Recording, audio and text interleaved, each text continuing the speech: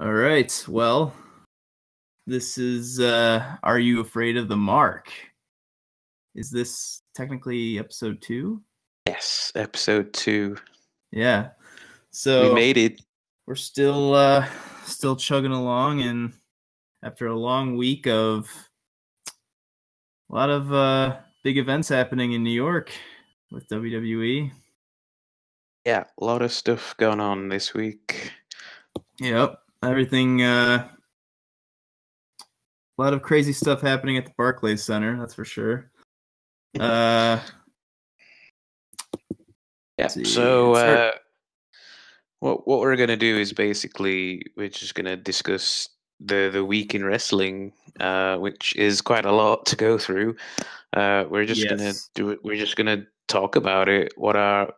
Everyone knows what happens, so there's gonna be no spoilers. There's gonna be no, match analysis, maybe to a degree, but it's basically just going to be us two marks talking about the shows or and smarks. yes. Yeah, we're just gonna talk about the shows and what we thought and our opinions, because who gives a shit, right? But That's really what it is. Just opinion based. Yeah. So let's do it. So let's just start from the beginning. NXT Takeover Saturday. Over 4. Well, first I want to mention that it started at a weird time, because usually it starts at for here 7:00 Central. Yes, but you would have missed the first hour if it wasn't for me. Yeah, you were like, it's on, and I remember you were like, it's on in like 9 minutes, and I was like, huh? I was waiting for you to say, oh hey, you on? And nothing, and I'm like, and good thing I did, because you didn't know. Well, I listened to Stone Cold's podcast, and he had the same reaction. I guess he missed like the first 2 matches because he thought it was the old schedule, and they went with an hour before this time, which is nice. I mean, for you, I know you were tired, so you got to go to bed an extra hour of sleep for you.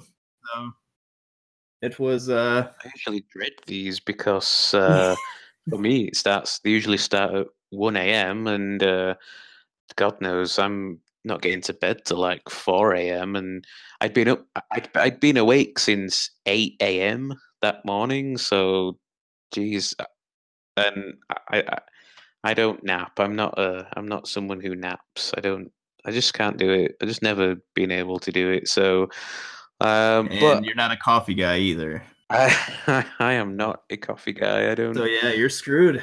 Yeah, but I got through it. I actually perked. You did. I give you props.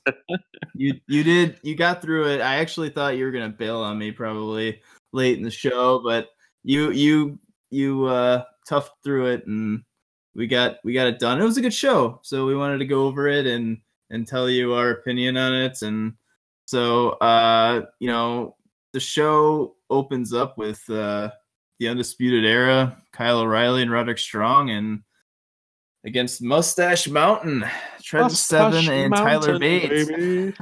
And first off, I want to say that this was probably one of the matches I was really looking forward to, because they've been having a really good feud the last month or two. Every match has been top notch, every single one of them. My personal favorite was the 6-man tag that they had in UK for the UK show, and it was really, really great stuff. And it was great stuff here at TakeOver. I really enjoyed the match. Probably my favorite match, I think, of the night, I would say. All 4 guys, man, just so good. You and I were both talking about how Tyler Bate is just insanely strong. Like, that's the one thing that kind of we kept talking about. I'm like, man, this guy is what, like 5'8" or something like that, and this guy is like, he's an ox. I mean, he's as strong as an ox out there. He is just he doesn't look it, but he clearly is. He's got the speed, he's got the strength, he's got the agility, he's got it all. I He's really, really fucking good. All 4 guys are really fucking good. It was really, really top-notch match. So yeah, and then so Undisputed Era retained against Mustache Mountain, and then at the end they had it was a very it was very back and forth. I think there was a split second where you thought, oh, okay, Mustache Mountain are going to win this, but then nope. And it was like, whoa, it was like very edge of your seat type stuff, and it was a great opener, and they did the whole towel thing again, which I mean, they did it once and that was fine. It was fun, and then they did it again. I guess they just wanted to do the whole, well, I'm not going to do it this time, and which is fine, right. But you brought up a good point. You were saying how, like, why didn't Trent Seven just come in and stop come in and interfere. yeah. It's like just any other match, in the last years or so, someone's in a submission. If you're in a tag team match and you're in a submission and you think that you're about to tap out, then you run in and you just kick them out. It's as simple as that. I can see why they did with it. NXT like to sort of go old school a bit sometimes, and that's cool because you don't see stuff like that anymore. Nah, it's not. It's more of a nitpick. It wasn't anything that took away from the match. But I agree. I agree that it was probably the right match to start the show off of. It was a great opening type of match, fast paced. I think it was cool to have the War Raiders at the end, or War Machine, whatever you want to call them, come out and start, probably, I'm guessing, start a feud now with the Undisputed Era. So. Oh yeah, so cool. I mean, it's pretty obvious that the Era Mustache Mountain feud is over, and it's now going to be Undisputed Era and the War Raiders, which cool. I mean, from what I've seen, I mean, I know you knew of them in the Indies. I personally didn't. I will openly admit to that. But I've seen them. They haven't had like a huge showing like on TV, but people know who they are, and they're gonna probably do really well. And I think for them to move, that they've basically been moved up to this feud with probably the top team in NXT, which it's going to introduce them and show what they can do, and it's just going to be I think it'll be a really good feud. Oh yeah. So another thing I was thinking about too is, I think maybe, are they doing another War Games? Yes, that's the next pay-per-view. Yeah, so maybe it is a 3-way between all 3 teams. Maybe Mustache Mountain does get another shot. I don't know. But so I just thought of that, actually. So they might have just had the War Raiders go in there to be like the 3rd team, like they did last year. Definitely a good point. So not think of that. Yeah, so that could be pretty cool. I'm down. I like all 6 guys, so that should be a solid match if they do that. So then after that match, we had Velveteen Dream and EC3. This was probably my least favorite match of the night. Not saying it was a bad match, but it was definitely decent. But it wasn't. Both competitors are great, and they're bound for glory. Yeah. It was more. It was a good call making that the second match, because this match is more of a character building type of match, and it was, yeah. I mean, it wasn't a 5-star classic or anything. It was pretty good. You could tell that Velveteen Dream is still a little green in there. Definitely over. He's super over, but he's definitely still a little green in there. Me personally, I I'm not a huge fan of his. I could see why people like him, but you know, I feel like he takes a lot of things from different wrestlers and kind of emulates them. I feel like he should do that a little less and kind of come up with more creative ways to get over himself. He hands down has an amazing name. I mean, that name Velveteen Dream is a badass name, so I'll give him that. But I haven't seen enough of him yet to really become a huge fan of his. But he is definitely getting over with the crowd. In this match, he was definitely the most over. Yeah. I mean, I think I struggled to determine who was the face and who was the heel. I think at one point I had it the wrong way around, but it turned out I think Dream was playing the heel, right? I think maybe I still don't know. It was very strange because Dream, I mean, his last feud was Ricochet, and obviously he was the heel in that, and then to go from that to, I mean, EC3, he's been the heel all the time, I think. So it's and heel versus heel is just something that never happens. So I do think Dream was. EC3 has been kind of a face. So from his since his debut. So I'm guessing the whole idea they wanted was EC3 to play the face and Dream to play the heel, but I think because it was such a character building match and both guys are pretty over, it just seemed like no one was really playing the heel, you know? Yeah. And the one thing I like about NXT is that I don't think they're not too bothered about letting someone get pinned clean. Like EC3, you might think, oh, you know, he's bound for big things. He needs to be put over. He needs to be strong. But you know, he just lost clean to Dream, and that's fine. That's not a problem. No one cared. It's not that no one cared, but no one's going to be like, oh, yeah, he got squashed. He's gonna fail from now on. It's not like that. Well, we'll get into squashes later, real fucking squashes. But no, there's nothing wrong with just a guy beating a guy. That's why I love New Japan and stuff so much, because they do that all the time. You don't have to necessarily now 50-50 booking and such is another thing. Like, I'm not a fan of that. But no, there was no reason at all to have Velveteen Dream go over here, because he did beat EC3 in it was a solid match. But it was probably my least favorite of the card.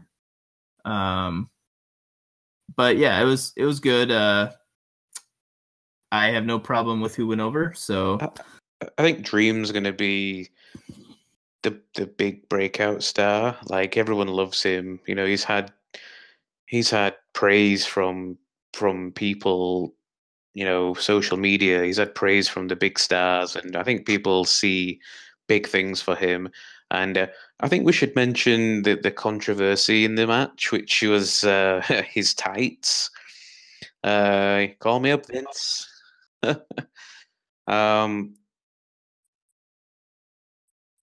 Yeah, I mean, you know, obviously so much garbage reporting comes out of these shows, and one of the main things being that Triple H was saying that he didn't see the attire until he was out there. And I don't know, I just think I don't know. I mean, I don't know how it works. I mean, so he has conference calls or something, I guess, but to a point, you know, I think he still has to stay in character. So right, and I think that's why I think it's kind of bullshit, because there was other reports other than what you're referring to with the Velveteen Dream thing. We'll talk about that later on because it involves Gargano.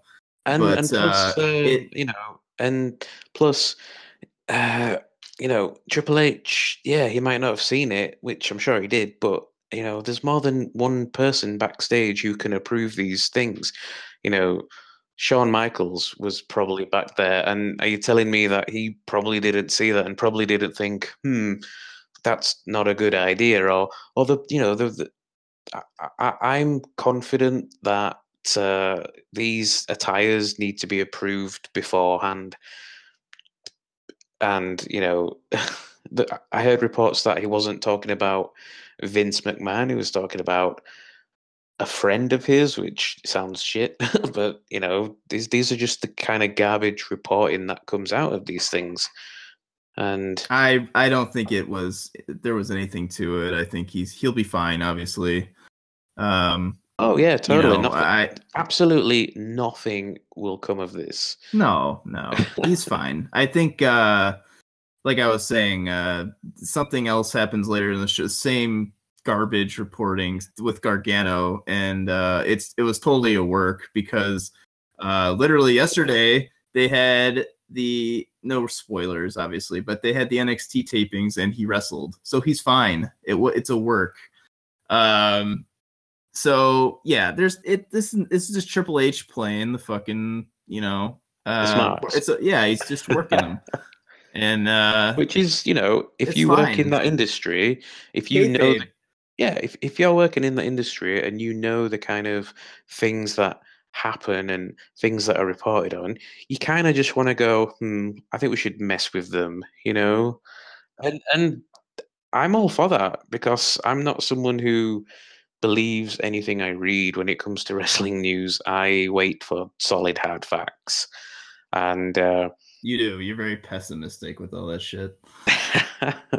I tend to sometimes believe the hype if it has a lot of grounding, but don't get me wrong. There are some things I read and I go, okay, yeah, oh yeah, no, I can see that, but then I think then I have to sort of think, oh, actually, I won't. I'll reserve judgment.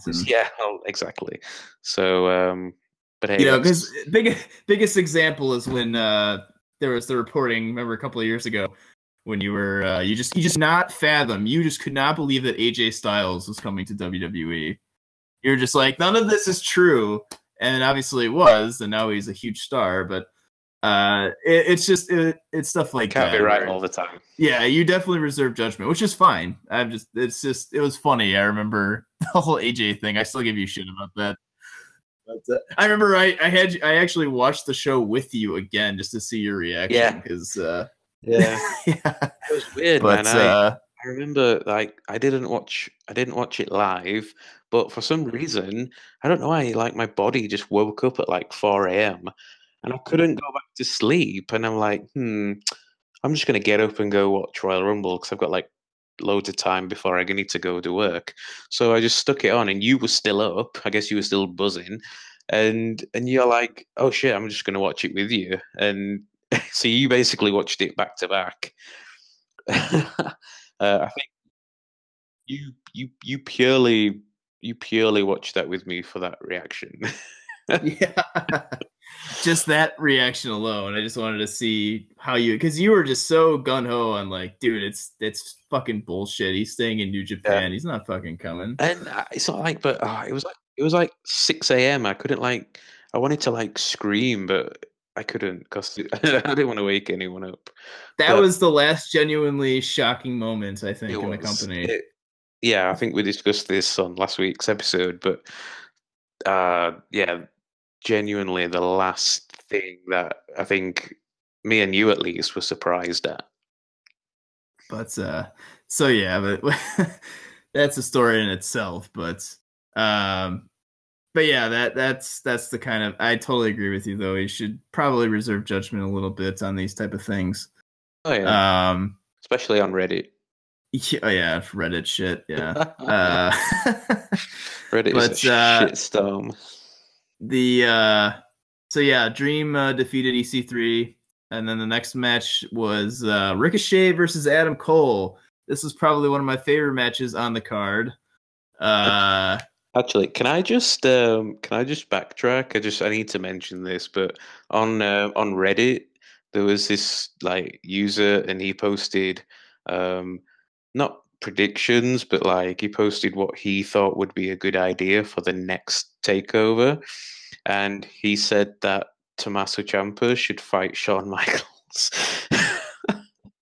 and he got shit on so bad, and then everyone reminded him that the next pay-per-view was War Games.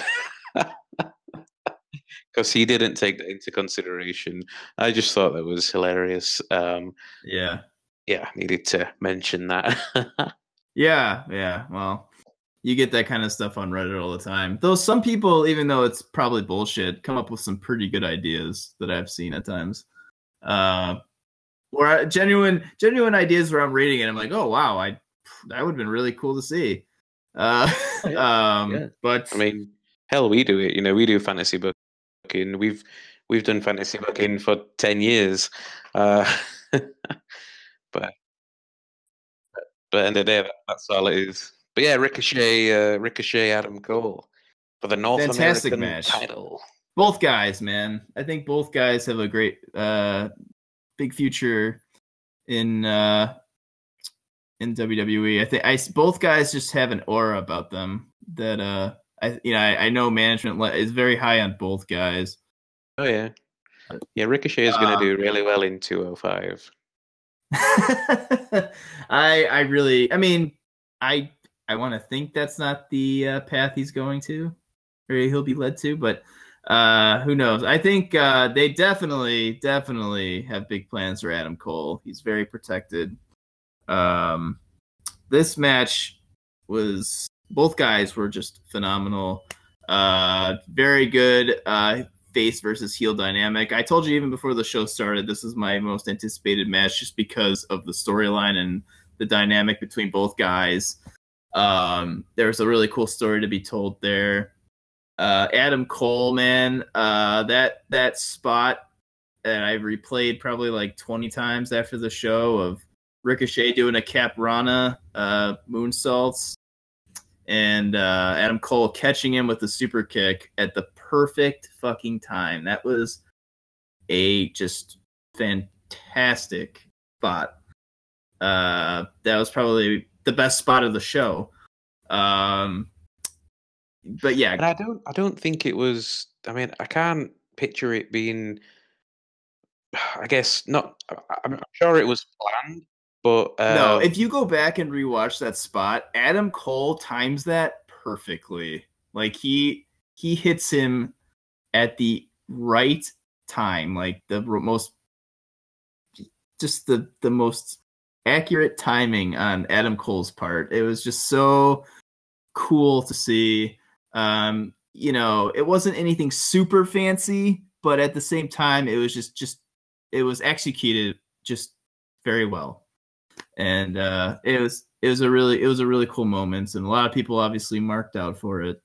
And what I really liked about it too was Adam Cole, like right afterwards, just continued the beatdown, hit him with another big move, and it was a really cool moment. Ricochet kicked out, and Adam Cole's facial expression of Ricochet kicking out was just perfect. He was just like so just shocked and couldn't believe it, and it just made the match really really good. The crowd really got invested in it, and then obviously the ending.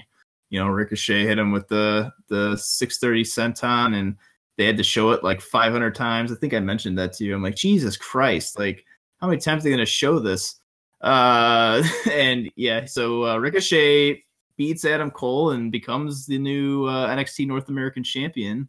Yeah, I could not predict this. I could not predict the winner. I really just thought, I don't know. I think I chose Cole to retain. Not because I didn't want Ricochet to win. Maybe I thought, it was, yeah, exactly. But clearly someone else thinks otherwise, which is fine because, I think it helps him and it helps him. It's going to help him progress. They obviously see big things for him to stick him with the title. So, I'm looking forward to his run and hopefully he sticks around in NXT a bit longer. Oh, definitely. I will say that I did predict this correctly. However, this next match it was an absolute shock to me, which was Kairi Sane versus Shayna Baszler. I totally thought Shayna Baszler was going to I retain. Baszler. Uh, wasn't even a thought. It was like, yep, she's Baszler. She's retaining. It's just another filler match for her, Evolution or whatever. Because I thought Baszler was going to be the champion at Evolution, the women's pay-per-view that they're having. And wow, yeah, I was like, okay, cool. Like I'm a big Kairi Sane fan, so I was cool with it. It was a decent match. Yeah, it was pretty good. Just shocking. I remember, both of us we just gasped afterwards. Like, really? Like, I thought she was gonna kick out of that. All right. But yeah, great match. Both Kairi Sane is a great wrestler herself, so pretty cool. We have an opportunity to see maybe Kairi Sane take on Io Shirai, and at some point. So that's a dream match.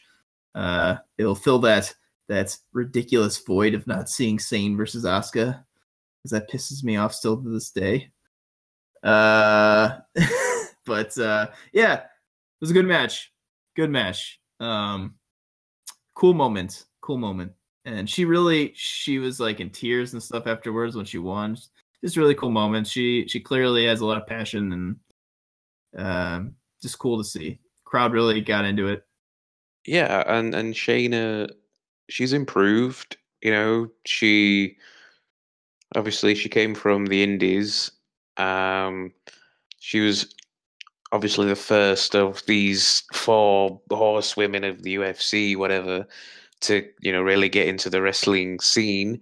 But she's definitely improved, and she'll only get better. And she's definitely improved. Yeah. And yeah, it was just I like. Did you see the interview at the end of the show? I think it was probably just on YouTube or something. She definitely could do with some like promo skills, but I think she was saying like, she said like, Kairi Sane may have won, but I didn't lose. Like, yeah. She, I mean,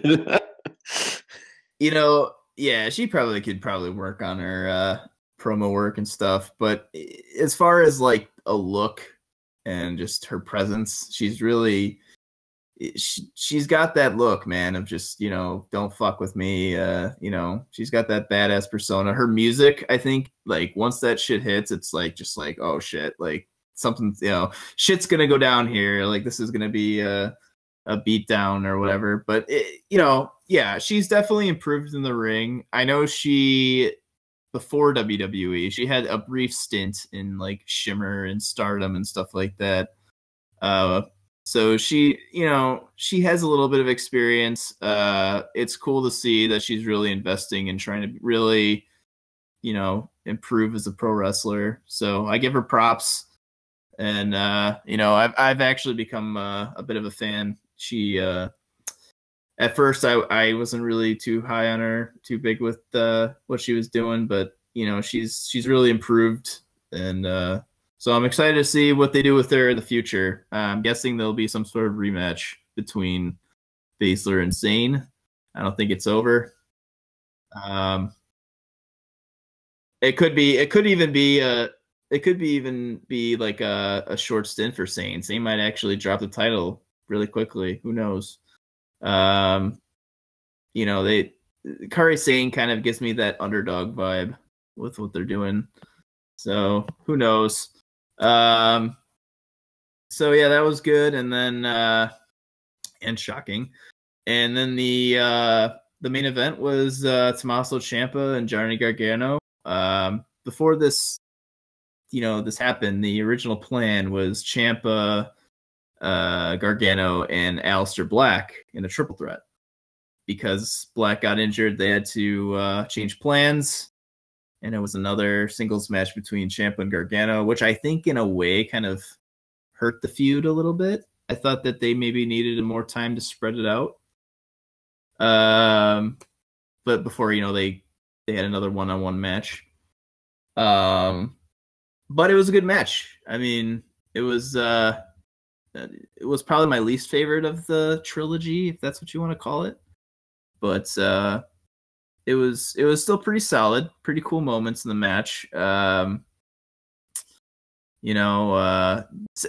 thing you and I, both noticed, it's just how just great Ciampa is as a heel. Like he just the heat that he's gotten, over the last several months has just been crazy. He's had quite the transformation, and you brought up how chiseled he is now, man. Like he's been hitting the gym hard. I mean, the dude is just, he's really taking it seriously, and it's great to see the transformation for sure for him, because it's really nice to have.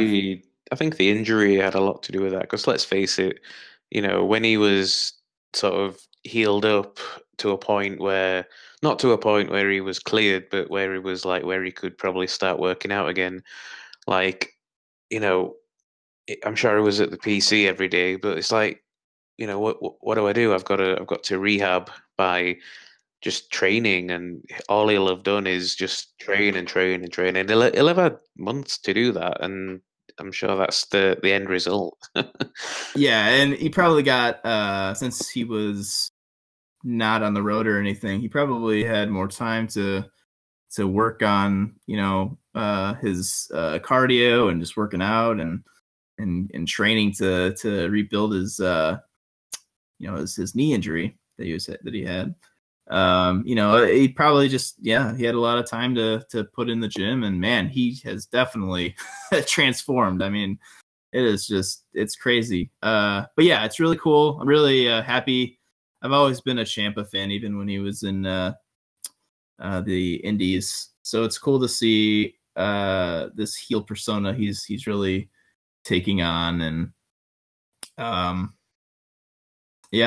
think really well.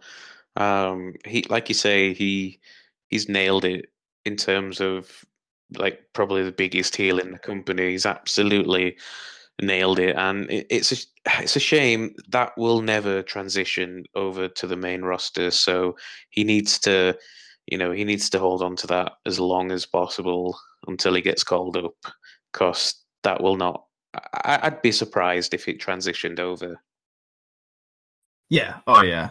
Absolutely. Probably have him come out as a face. Yeah, it'll be interesting to see, but right now, man, he's been absolutely killing it with just genuine heel heat. I mean, it's really cool to see. I thought that was a lost art.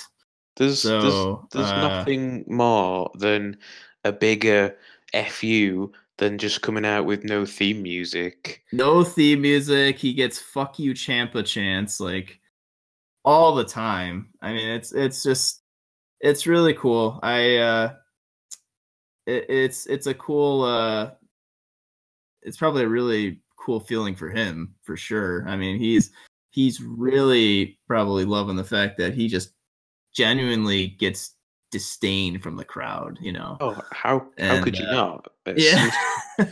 The guy's is a fucking bastard for what he's done. I mean, but oh my god, yeah, like I've mentioned it on the last podcast, but I just love that him not having a theme, just really you can hear just the boos. I mean, it's great.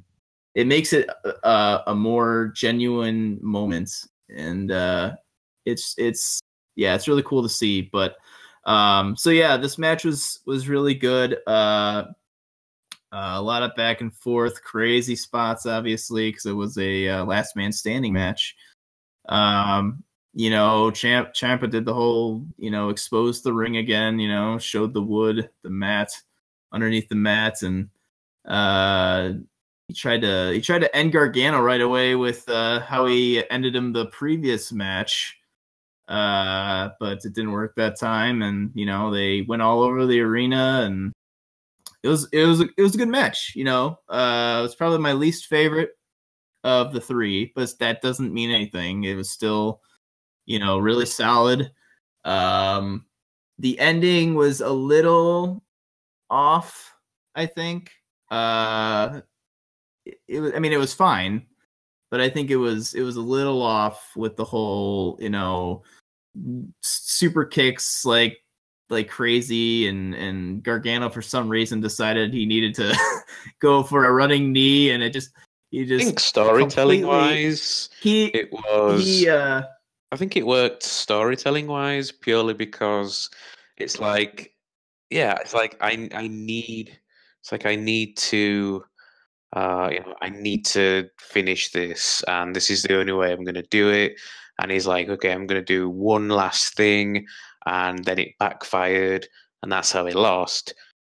And that, and I just, what gets me is how how people thought that that wasn't meant to happen. It was just, I mean, yes, I mean, how could you not? How could you think that? It's so obvious that it was supposed to happen. He cracks his knee and he falls and he's down for 10, which is, it's weird because he had so much more worse stuff had done to him that he didn't stay down for, including having a whole human being thrown on him. Right. Yeah, that was a cool moment. It actually, I forgot, I wanted to bring that up too. So that moment reminded me of there was in the G1 match with Omega and Yanu, who's like a comedy character. He, to prevent Omega to get into the ring, he tied his hand to one of the young lion's hands, like on the outside, who was, watching the match, and he threw the young lion over the rail and used him as an anchor, like literally, so Omega couldn't get back in the ring, and Omega had to actually grab him and fucking put him over his shoulders and throw him in the ring so he can beat the 20 count. And it was a really cool. It kind of reminded me of that with this moment where Ciampa's piling all this stuff on Gargano, trying to get him to stay down, and he literally takes one of the, I don't know what he was, ring crew guy, just literally throws him on top. I mean, it was hilarious. And I think that guy was involved later in the match too. I think he got hit or something, but I was like, that poor bastard. Yeah, but, that was pretty funny.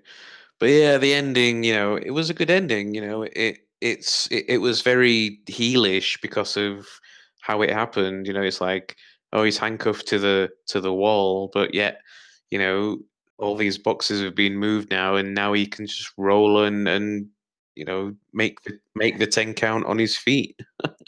Now, what didn't do it justice though is the fact that they showed a replay and they did it in slow motion, and Gargano clearly missed him and went flying into utility cargo box thing. And that, I don't know if they were playing it as Gargano missed, like that he genuinely missed and that's why he got hurt, or if he was supposed to hit Gargano or Ciampa, and Ciampa instinctively somehow went off the stage or whatever and was on both of his feet to end the match.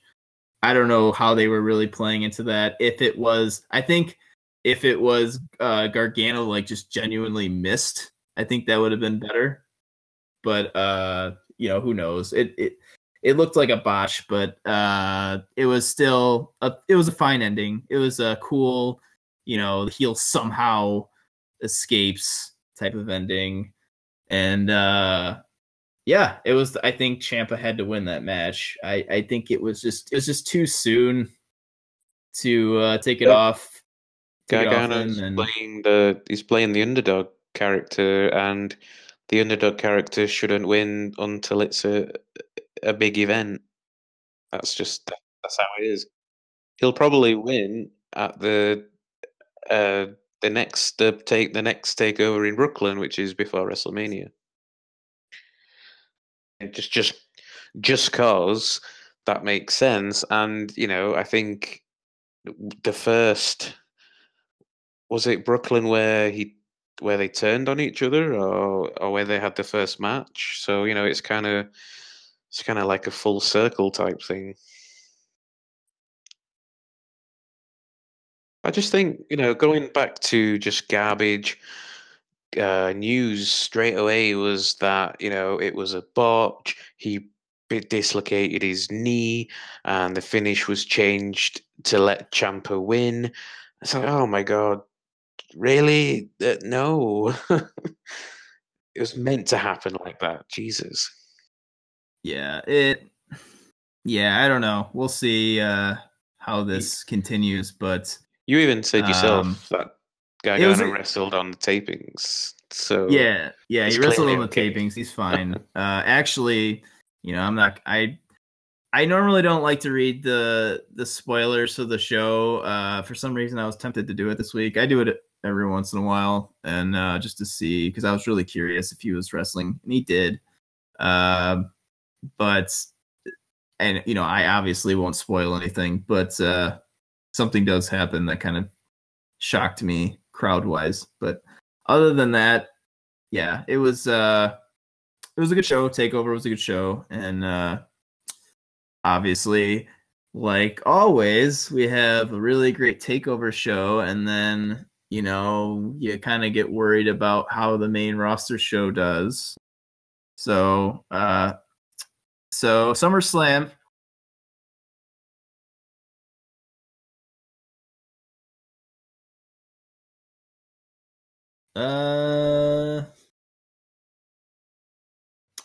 I'd probably give it a solid 4. Solid 4. 3. Yeah, I'm probably being a little generous. That wasn't my favorite takeover by any means. I feel like there's a lot of better ones. But it wasn't the worst. It wasn't the worst. It wasn't the best either. It was 3 is probably, you know what? Yeah, 3 is probably a good call. Yeah, it was solid. It was a solid show. Wasn't awful by any means. It had some really good wrestling. But yeah, it wasn't anything to really, remember. So, it wasn't memorable in a significant way. Although the Reddit like I was folks saying, will disagree. I think, what's that? The folks over at Reddit will disagree. Well, can't please the Reddit smarks. But yeah, so you said you watched the pre-show for SummerSlam. I didn't watch it.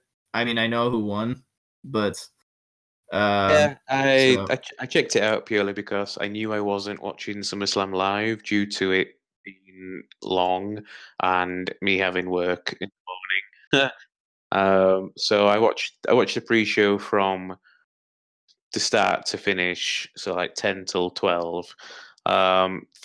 So three matches. Let me just bring them up. So yeah, there's Cien and Vega versus Lana and Rusev. That's probably the one match I probably would want to see if I want to watch the pre-show, just because I'm a big Cien fan. But yeah, I mean, I think with Cien Almas, we all know he did so well in NXT, and he was champion, and he was top dog, and people want to see him, on main roster. I think not as many people were worried as they might be with other people. I think having Zelina Vega with him really, really helps. Oh, it 100% does. Yeah, she's amazing. I love Zelina Vega. I mean, she's so good. No one expected him to come on to the main roster and start main eventing. He was announced for a debut, and then he didn't debut for weeks. So, and then he's just basically doing mid-card feuds, and that's fine because you got to start somewhere. you don't. Well, for one, like you said, you don't need to put him in the main event right away. He needs to, he needs to rebuild himself. He's on a whole new, new schedule, new type of audience. And I still think that he is headed towards really good, big things. I think they see a lot in him. You don't want to necessarily believe all the reports, but there has been reports saying that they apparently see a lot. They want to make him like the top Mexican draw, and I don't blame them. He is, in my opinion, Cien Almas is a top 10 wrestler in the whole world. He's in my top 10. He's fucking phenomenal. He's an amazing worker, and his one drawback was he can't speak English. And now you have Selena Vega, who is an amazing mouthpiece. I think she's an incredible manager. And together, they're just fucking awesome. And you saw that in NXT. I mean, she's really good. She brings out the best in him, I think. And I'm so happy because I remember telling you I was a little worried that they were going to split them up. You know how Vince doesn't like managers.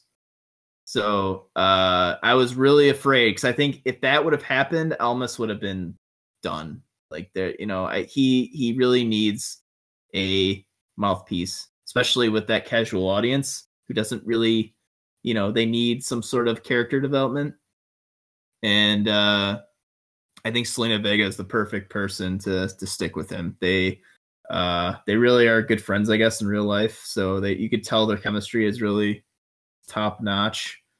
And they got rid of the management thing by basically making her wrestle. Well, yeah, she's wrestling. She didn't wrestle in NXT. She's actually wrestling more on the main roster. She can wrestle. It's not like she can't. So, yeah, it's. I'm glad that they're hopefully grooming them to for better, bigger and better things. I didn't see this match, but I know they won, or CN won. Vega pinned Lana with a roll up with feet on the ropes for the win. But funnily, Vega she rolled Lana up and then she tried putting her feet on the ropes and she was too far out, so she couldn't quite get it. And it was pretty much after the 3 count where she then put her feet on the ropes. Okay, all right. Yeah, so it wasn't the best match, but it's a pre-show. It's a pre-show match.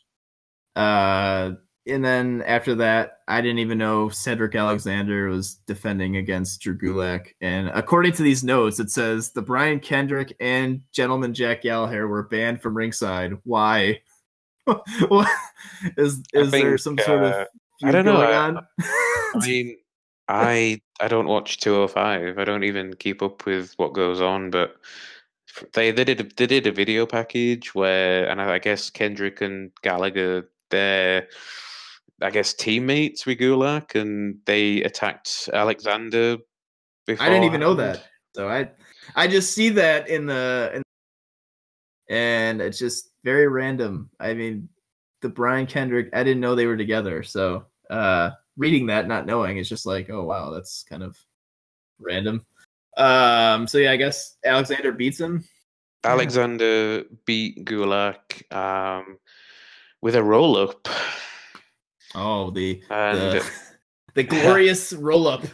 Yeah, I mean, I don't know if you've seen Alexander's. I don't know if it's his new finisher or it's a maybe a signature, but it's kind of like a Spanish fly. But it's when, I don't know, like the opponent runs at him and he just hits him with a Spanish fly. It's so fast, but it's so cool. But he didn't win with that. He ended up winning with this roll up.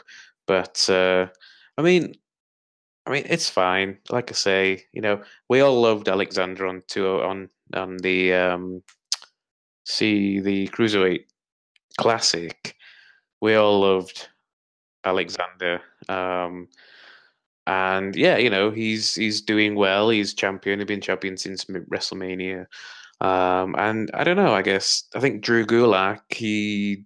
I think he's one of the guys who, I think it feels like management see good things in him. And I think I actually thought he was going to pick up the win for this, but clearly not. But that's fine. I think he may be the next potential champion because he's got a good character and he's a good heel. So I think he'd make a good champion. Yeah, for sure. Yeah, we'll see how long he'll hold on to that. I hope they kind of establish the title a little bit. Yeah, hopefully. Yeah, and then I guess next, I didn't see this either. The B team defeated the Revival. That just makes me sad reading that. Guess how they beat them? How did they beat them? Roll up. A roll up? Yeah. Oh wow. Was it at least a distraction roll up? Nope. Or was it a clean roll up? I remember. It doesn't really matter, but I just genuinely don't remember. Well, it's a pre-show, so there you go. It only went 6 minutes as well. So 6 minutes and 15 seconds. I know what you mean. I freaking love the Revival. I loved them in NXT. Too. Like they had such good matches. It makes me sad just reading that. No, I know they've had injury problems. Yeah, they definitely have. Which definitely hasn't helped them, but I think they're getting back on track now, which is good. And you can just tell, like in NXT, they were praised for their tag team wrestling. You know, the old school type tag team wrestling that they used to do. And the stuff like keeping the opponent away from the corner. Stuff like that, and it was great, and everyone loved it, and everyone compared them to older teams from the 80s, 90s. And, you can just tell on the main roster that they want to keep doing that, but, they just have to do a bunch of headlocks in between.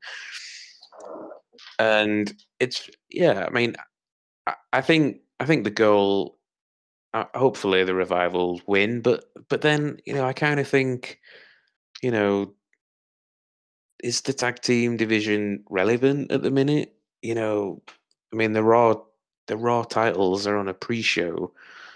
It makes you wonder, and nothing against Dallas and Axel, it's good that they get something to do because, you don't want them just hanging around. And I think people, the Revival on social media, obviously they're in character, so they're like, the state of the division is disgraceful because of these two jabronis who are your champions. And but it's fun,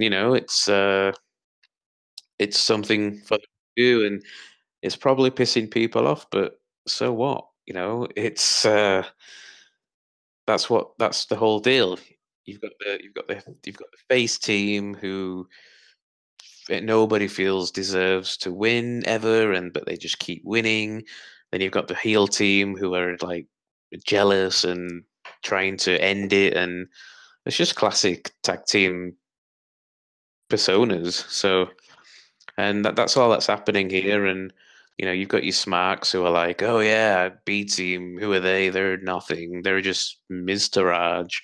They need to disappear, and Revival, a real tag team, need to be the champions. But I like the the mountain to climb, so to speak, that the Revival have to get to, because it's like why can't we beat this team who shouldn't be champion and keep fluke winning?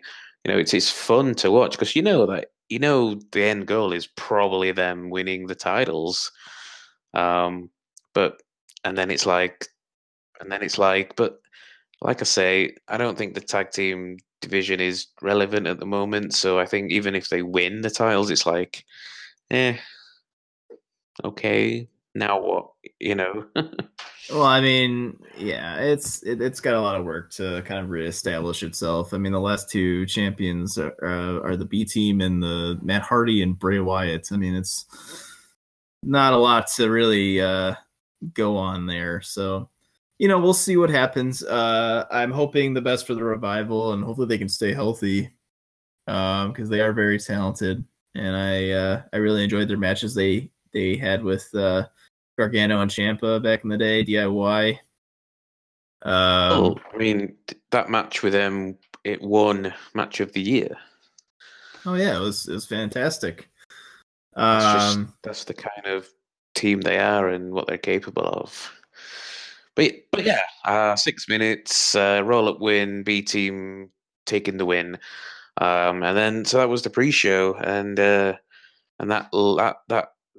led to the opening SummerSlam with the Intercontinental title match with Seth Rollins with Dean Ambrose taking on the champion Ziggler with McIntyre in the corner, and this went a good solid 20 minutes, and I gotta say it was a very good match. I really enjoyed it. The outside interference didn't interfere with the booking or how it turned out. I personally couldn't predict who could win. I thought Ziggler was going to retain. Again, not because I didn't want Rollins to win, because I thought Rollins was a brilliant champion. But I don't know. I mean, he's a fantastic champion. Yeah, so Rollins won. Fantastic. It was a good match. Yeah, it was great. I really enjoyed it. It was a good opener for SummerSlam. I thought Ambrose and McIntyre didn't cause too much of a rift in the match. I think it was perfectly executed. Just solid stuff. I think Seth Rollins, although I think Seth Rollins forgot that he had to do laundry or something because he randomly had a gold side on his kick pad and his boots were gold. So that was really odd. But other than that, very good match. Yeah, that was, I mean, it was a pretty cut and dry case here. Good stuff. Good opener. I think a lot of people assumed one of the two, Ambrose or McIntyre, was going to turn. Yeah, and we know why that didn't happen on the Ambrose side of things because of Raw, and we'll get into that. And I think everyone thinks the inevitable is that McIntyre is going to turn on Ziggler, and then they're going to break up, they're going to feud, and it's going to push McIntyre into a bigger picture. They have big plans for Drew McIntyre. I can tell you that right now. He is extremely protected. Which is great because he since he returned, he's been great, and and he was okay in NXT. He was very vanilla. I know he was champion, but it just felt like nothing was really special about him. But since coming to the main roster, he came in straight away as a heel, and he's just showing that his heel persona is so much better, and he works so much better as a heel, and he's doing great. And yeah, I think he's destined for bigger things. Well, some of the stuff he says on Twitter too about like shooting basically on the Raw roster, saying like, no one puts as much effort as I do. Everyone in this locker room doesn't take this seriously and stuff like that. It just really establishes him as just such a dick heel. And just, he knows how to play the heel. He's obviously, he has a good look, obviously. He's improved in the ring for sure since leaving and coming back. I think he's destined for really big things, and I think there's a reason he's being protected. I can definitely see him main eventing shows. Yeah, if I had to take a guess, I would say him and Reigns are going to be feuding at some point down the line. I think they've been testing the waters with them two working house shows. Yeah, I think that's going to happen. Honestly, I think they really think they think a lot of Drew McIntyre. They kind of did before in his first run, before they got sour on him. But he was, if you remember correctly, Vince McMahon, like himself, even called him like the next best thing. I mean, and he had the IC title for a bit, and then everything just went to shit. And next thing he's in 3MB. There was rumors that he kind of had maturity issues and stuff like that back then, but I mean, they clearly still see something in him. They really do, and they have every right to, because he's absolutely improved since then, and basically every facet. I've definitely heard on other podcasts from people who actually work backstage, that he at the time that he definitely had he not issues. He had he thought he was better than he had an probably ego. most. Yeah, ego. Yeah, that's the word I'm looking for. So, he had maturity issues, and I think going out of WWE really helped him understand that like there's a bigger picture, and he definitely has more of a. It seems he has more of a mature mindset now. So I mean, he left. He went back to UK. He worked the UK independents. Was he on Impact? In TNA. Yeah, he was in TNA. Which, but he went to he did the UK indies and nailed it, and he actually helped UK indies kind of put them on the map in a way, or at least help towards it, because he was the top guy. Yeah.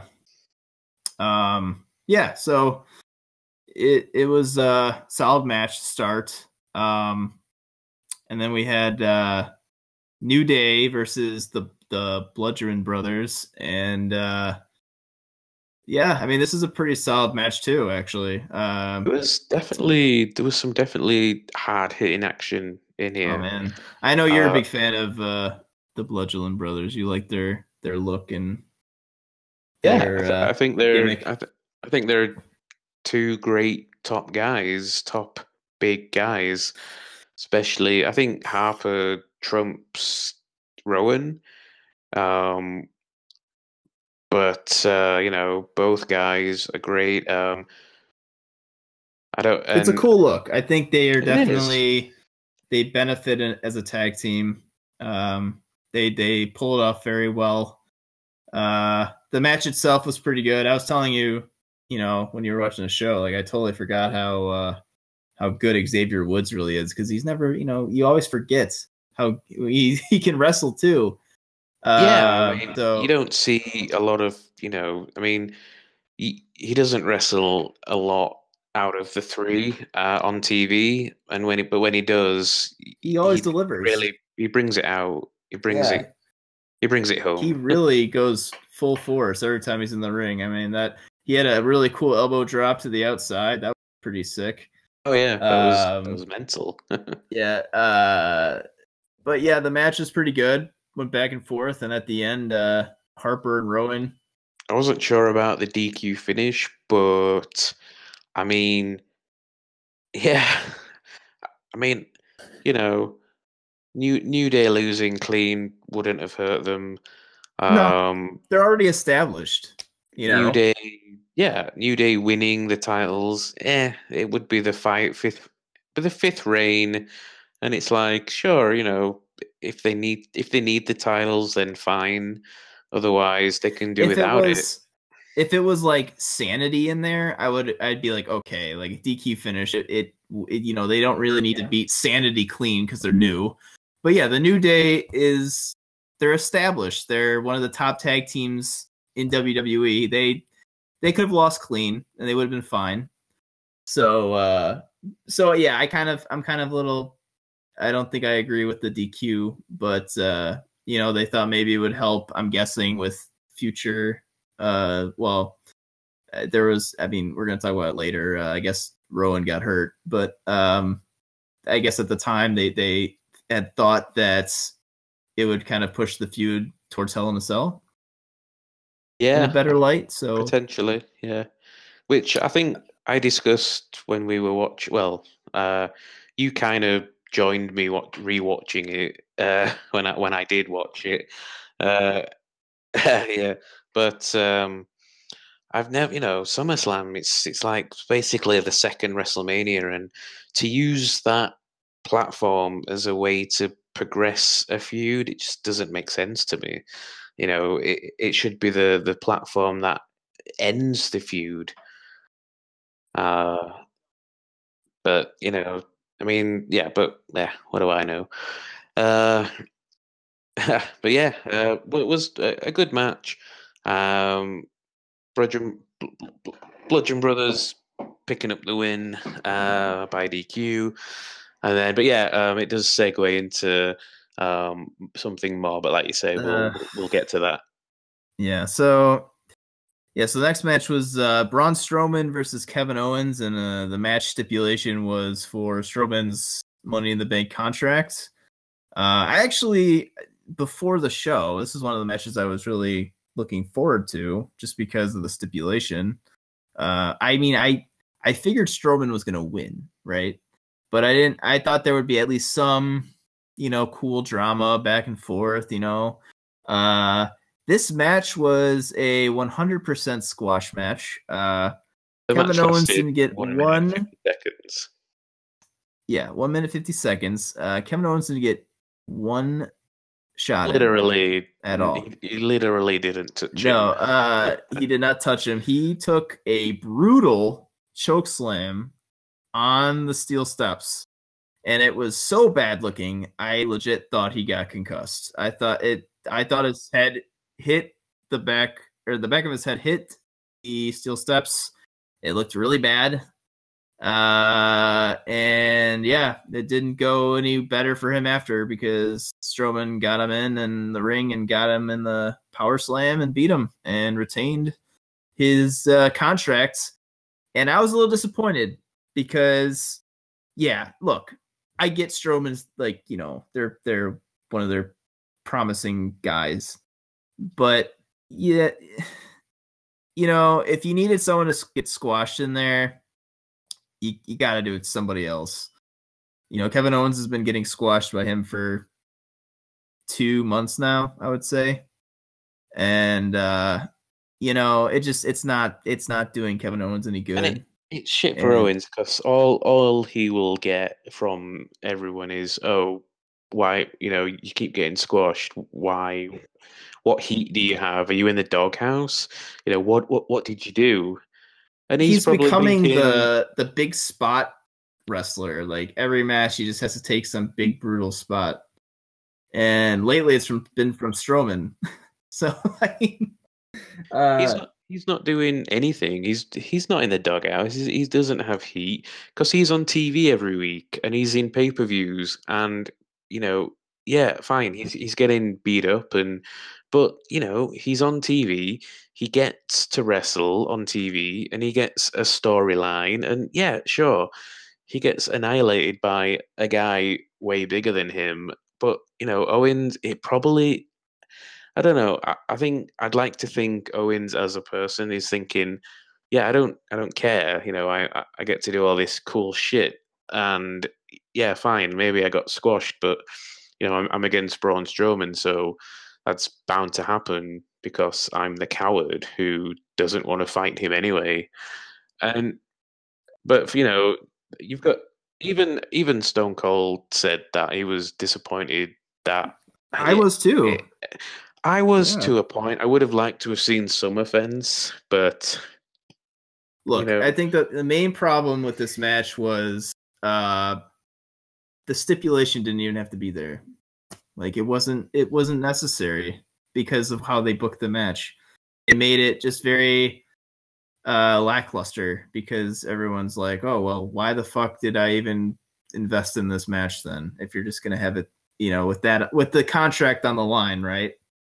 And I like to think that they put that in there because it's like, oh, okay. I'm cool with Strowman winning. I'm cool with them winning. I just think that Owens should have at least had some sort of offense to create drama or something. I like to think that the reason that they put the stipulation in there is because, of the main event, and it's like, oh shit, you're like, Owens could win, and he might cash Yeah, in. that's what. It's all an illusion for them, yeah. And It is. It's to put people off, but it's also to make people come in and watch it.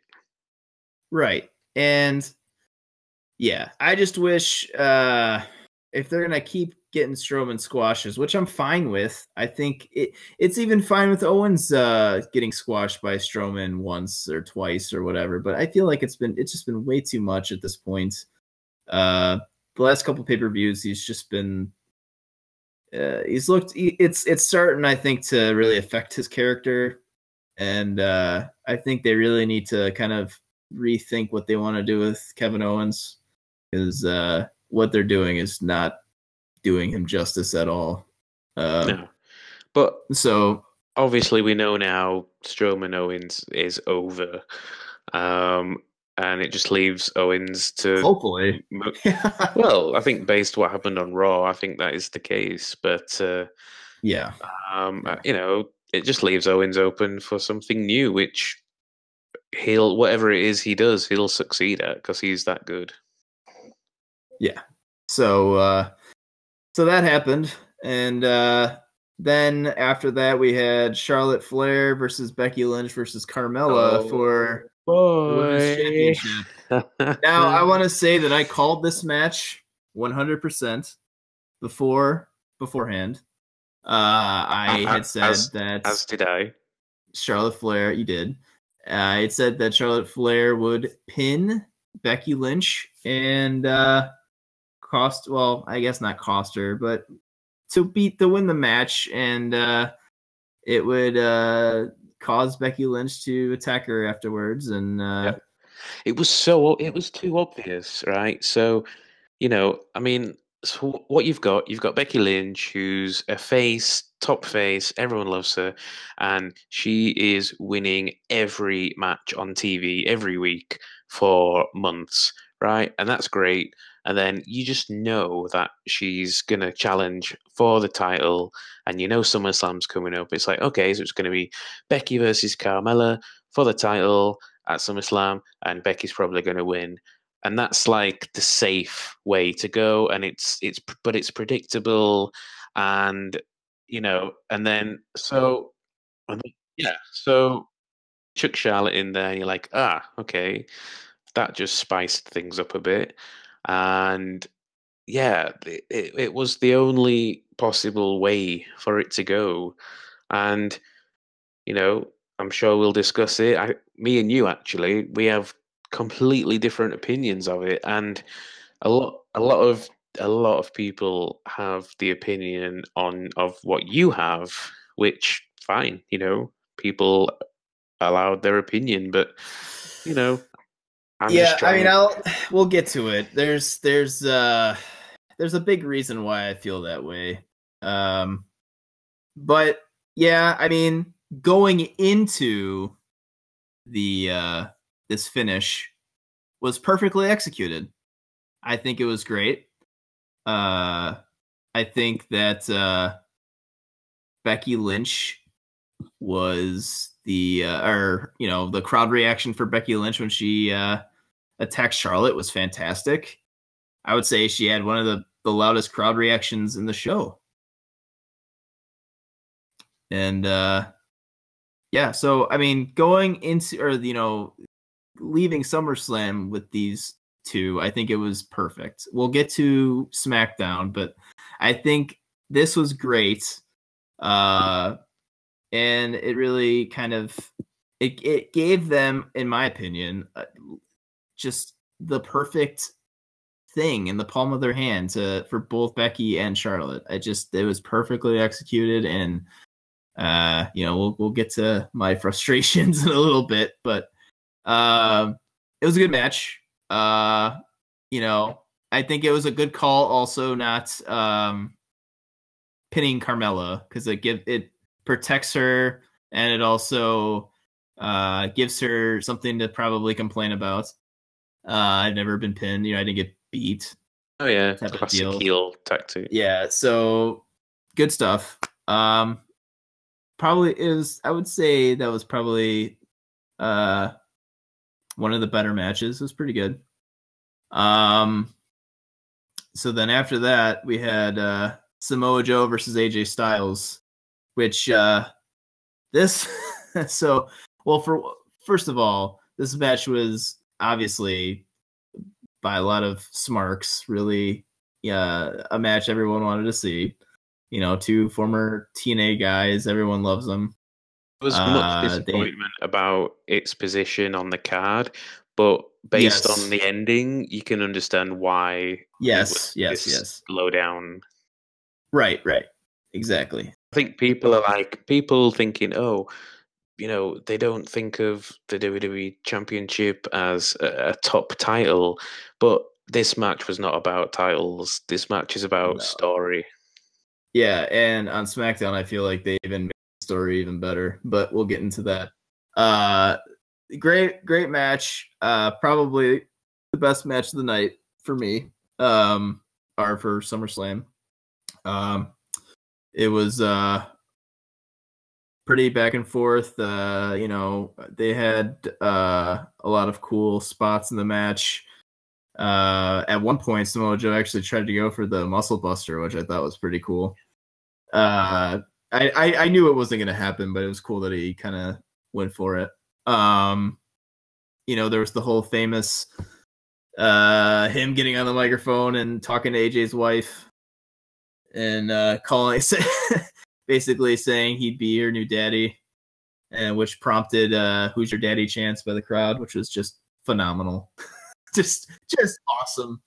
They kept panning back and forth to Wendy and AJ's daughter, and it was a cool like dynamic of just really, you know, Samoa Joe being a really creepy dude. You know, and AJ got, you know, obviously super mad by him talking to Wendy and went crazy and got a chair and got DQ'd. Which is, like you said, it was all about story, had nothing to do with the championship at the time. And they're obviously building for Hell in a Cell. I think the same guy who Ciampa threw on Gargano was the guy who AJ punched. Yeah, so, I think so too. Yeah. So he's having a bad weekend. he's having a tough weekend. Yeah. But yeah, it was definitely a setup match for Hell in a Cell. A lot of these matches were actually. Yeah. Sadly. Brings me back to my point of making SummerSlam a jumping point for matches. It was like I was telling you, it's like a prologue to Hell in a Cell. Yeah. Yeah. I mean, it was a good match. And I enjoyed the whole Wendy stuff.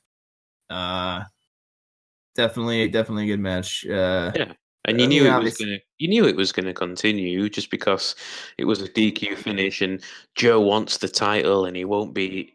He was seething on his way back to the dressing room, and obviously what happened on SmackDown, which we'll get to. Yeah. So Samoa Joe, you know, he's trying to get in AJ's head, and it's definitely working. So I'm really, honestly, this is probably one of the better feuds in WWE right now. I think it's actually it's way better than AJ Nakamura, like by a long shot. Like, yeah, that definitely not even in the same league. And then after we had the Miz and Daniel Bryan, which was another match people really wanted to see. I was really long time coming. Yeah, long time coming. Say what you want about the Miz. I don't like his in-ring wrestling, but can't lie, man. He's one of the best heels in wrestling, in all of wrestling. He really knows. He knows how to play the heel perfectly. He knows how to play the crowd. He knows. He's so good. I've said to you that if you hate his mic skills, everything. If you hate the Miz, then he's doing his job right. Oh yeah, he wants you to be an internet smark.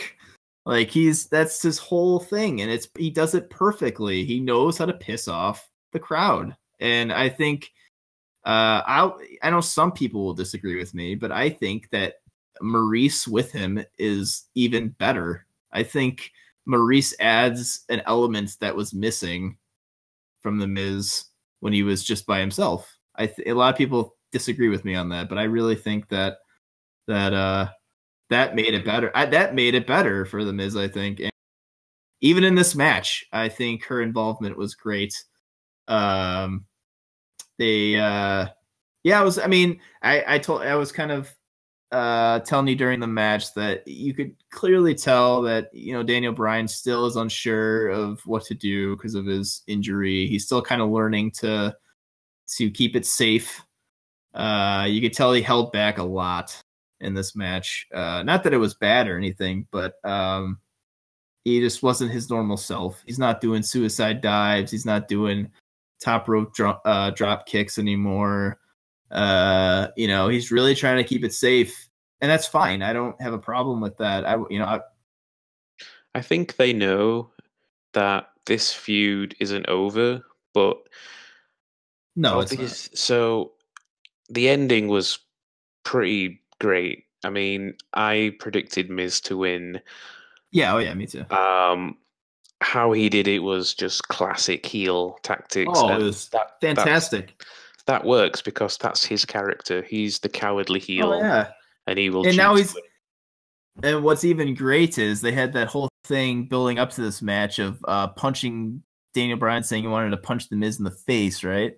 And in poetic justice, the Miz beats him by punching him in the face, right?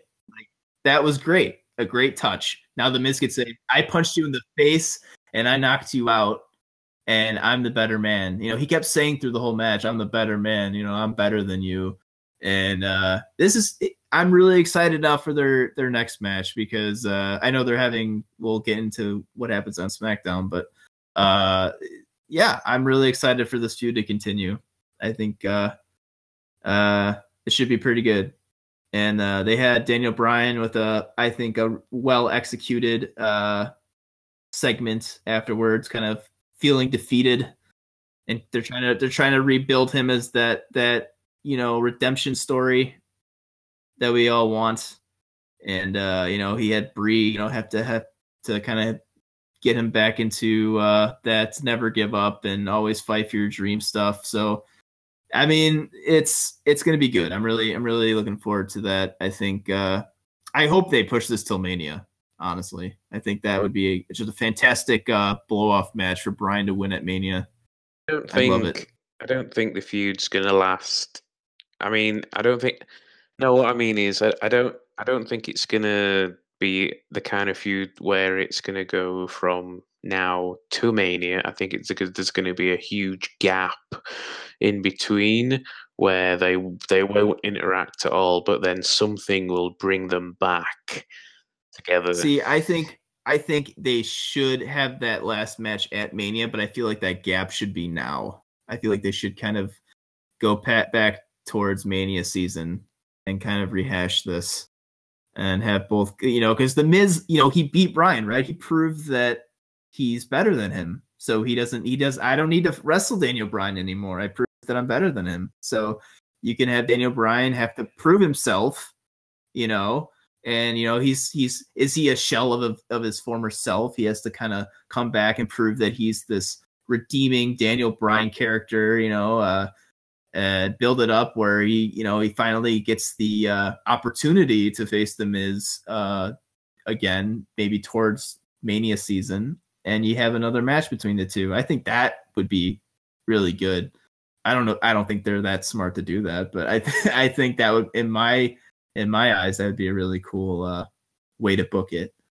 But yeah, it was really good stuff. I liked the match a lot. You want to know how I'd book it? What? Okay, so as you know, or you may know, you should know, Miz and Bryan are going to fight again. It's already been booked for the Super Show in Australia. Oh yeah, right. And the winner of that match gets a WWE title shot. Gets the what?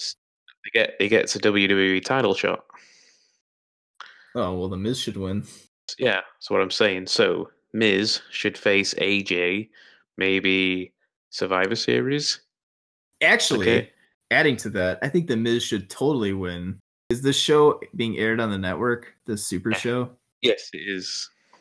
So what you do is you have The Miz somehow beat Daniel Bryan and piss off the Smarks even more that they could have had Bryan versus AJ Yep. and instead have Miz versus AJ Yep. and Exactly. So build him as a heel. yeah. So I'm thinking maybe Survivor Series because it's a top show. Miz defeats AJ, and then Miz keeps the title all the way to Mania. In that time, either Bryan wins the Royal Rumble or probably wins the match that guarantees the number one title match for the WWE title for Mania, which might be probably the Elimination Chamber, which they usually do for the number one contender. And then that leads to the Mania match where ultimately Bryan wins. Yeah. Oh, definitely. Yeah, So I think that'd be good. that's my booking. That's how I'd go Yeah, it's about a it. solid way. And after that we had Finn Oh, Balor this versus this Baron was Corbin. This this was wasn't even about clever. the match. Oh, This this was wasn't even about the match. It was just about how they booked Finn Balor, and this was clever. I feel like this is how you book Finn Balor. This is a prime example of how over this guy can be. Okay, let me just say, so before before this match, right? Before this match, I literally considered skipping the match because I thought this is gonna suck. I don't want to see it. Okay. And so Corbin comes out, and then the lights go out, and I'm thinking, I literally forgot about the demon for a minute, and I thought, oh shit, are they doing the demon? No, but they're not. And then they did it, and I'm like, fuck yeah, this is amazing. And yeah, it was a squash match, but it was a perfectly booked squash match. And yeah, and uh, it's such a hard dilemma with Finn Balor because he's so over as the demon. Like it's just he has an aura about it, right? It's like I'm not going to compare it to the Undertaker by any means, but it's like that where it's very special. Whenever that demon character comes out, the crowd is so invested, whatever he's doing.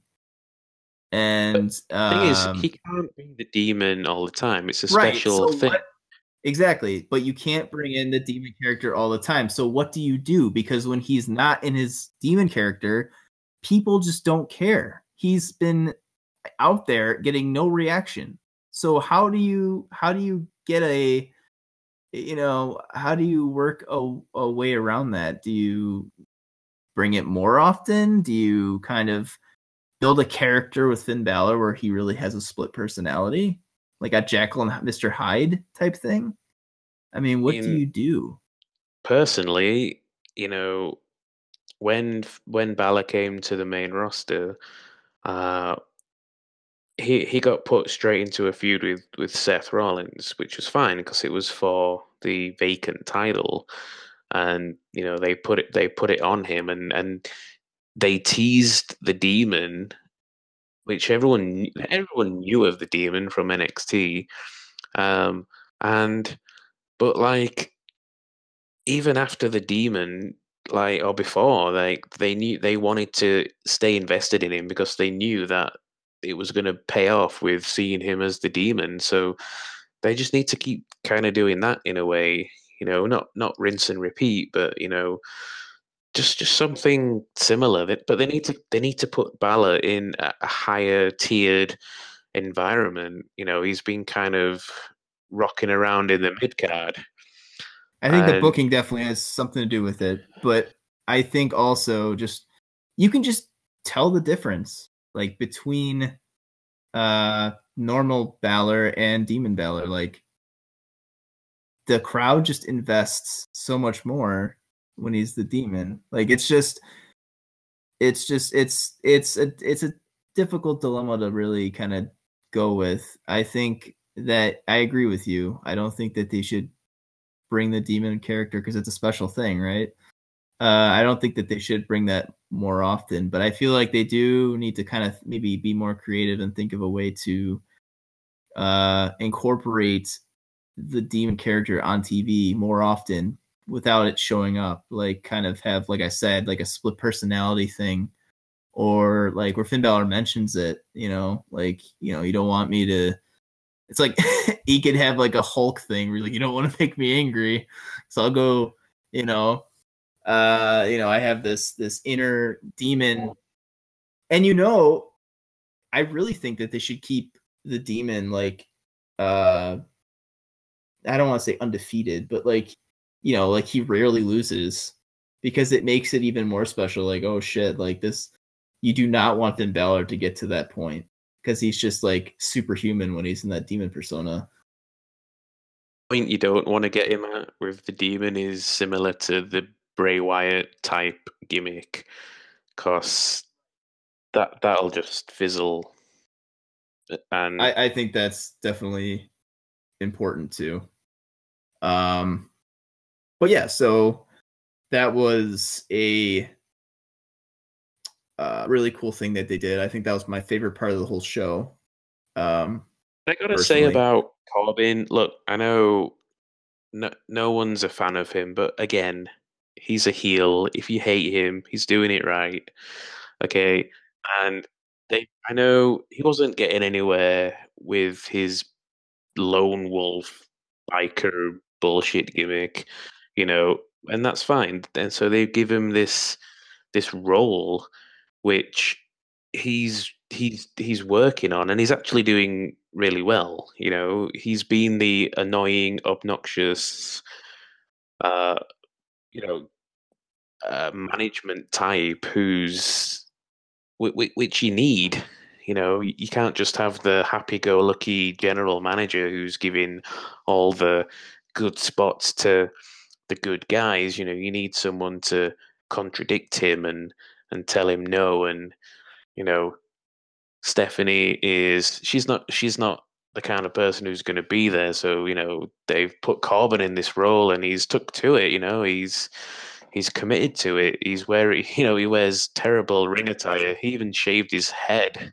And I think he's come a long way since his days of just shit NXT matches and shit NXT feuds, and he's definitely a good heel, and I think he'll improve. Oh, definitely. Definitely better on the mic. Yeah. Oh, yeah. That's just because he's been annoying and obnoxious, which I think he probably is anyway. Right. I remember on the Breaking Ground series on the network, how they portrayed him is that's the kind of guy he is, and they're letting him be like that. So, and it's working. Yep. So we'll see how they handle it. Yeah, Corbin is he's got a new fresh character, so it's nice to see. Then we had Shinsuke versus Jeff Hardy, and I want to say first of all that I have like notes, and the first thing that I have on here is just Shinsuke Nakamura is a cool motherfucker. like he, every time that guy comes out, man, he is so charismatic. He owns the moments. He draws your attention. He's just so good at that. The match itself was nothing special, but the just the interactions with usually with anyone, Nakamura has always a fun time with anyone he's facing in the ring. Jeff Hardy was mocking him and doing his stuff, and they were going back and forth. He had a delete thing where he was deleting him, and Nakamura was like kind of freaking out. It was just Nakamura's great. I love Nakamura. He's one of my favorites. I don't understand this finish. I don't understand. I think Nakamura should have won, but I don't understand that Jeff Hardy had to do a swanton to the apron. that when he has horrible back issues, he's gonna kill himself. He's literally going to kill himself if he doesn't calm down. And I guess on SmackDown, I guess he did something else that was crazy. I didn't see it, but I read about it. You know, I've read interviews from him where he says, yeah, his back is screwed up. And he doesn't do, he never does a swanton on a live show. He purely does them for TV and pay-per-view. And clearly it's a pay-per-view, it's SummerSlam, it's a big deal. So he's like, well, it's a big deal, so I need to do something crazy. Yeah, I might hurt myself, but I mean, I think the guy's he's 40, right? He's in his 40s. And look, we get it, you know, he did a lot of cool shit and he entertained us for a long time, but we're totally cool if he stops doing that because, you know, it's weird now. I worry about it. I worry about his health first and foremost, but I mean, there's no reason he had to do a swanton bomb to the apron, like exposed apron. That was just, it was stupid and reckless. And I think they could have done something else to kind of, and you know, for the finish. But you know, Jeff wants to do what he wants to do, and it was a cool spot, I should say. But it was just I cringe when I see that with him because I know he's got awful back issues, and so him and Matt, you know, Matt's he might be done.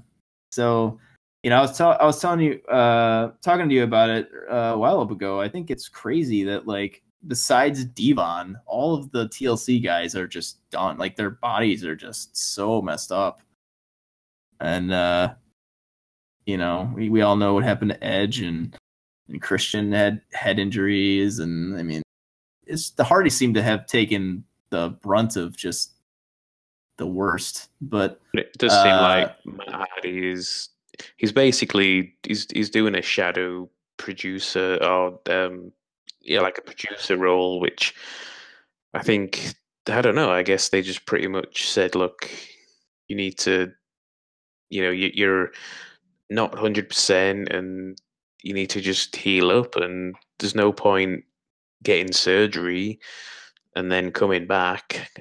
You might as well just consider hanging it up because, you know, you could probably do so much more being a producer or whatever, agent. That's that's the word I'm looking for. Which is true. You know, Devon did that. Why not? I mean, look, we were all excited to see broken Matt Hardy in WWE, but it's not really worked. You know, it's not worked how people wanted, and you know they had to change a few things for copyrights, and you know, I think he's had his run, and there's not much he can do in terms of entertainment wise. So I think for his own benefit, him moving away into an agent role is probably the best option right now. Yeah, I think that's the right call too. He's gotten a lot of injuries, and he really needs to kind of maybe hang it up. You know, I think he's really taken a lot of bad hits, and I know his leg or his lower back is messed up from all those top rope leg drops.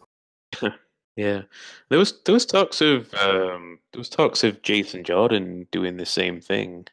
Apparently, his neck injury isn't any better. So, I mean, that's a shame because he's so young and he could have so much potential. But if that's the case, then that's unfortunate. You know, kind of the same as T.J. Wilson. You know, his was a freak accident. I feel really bad for that.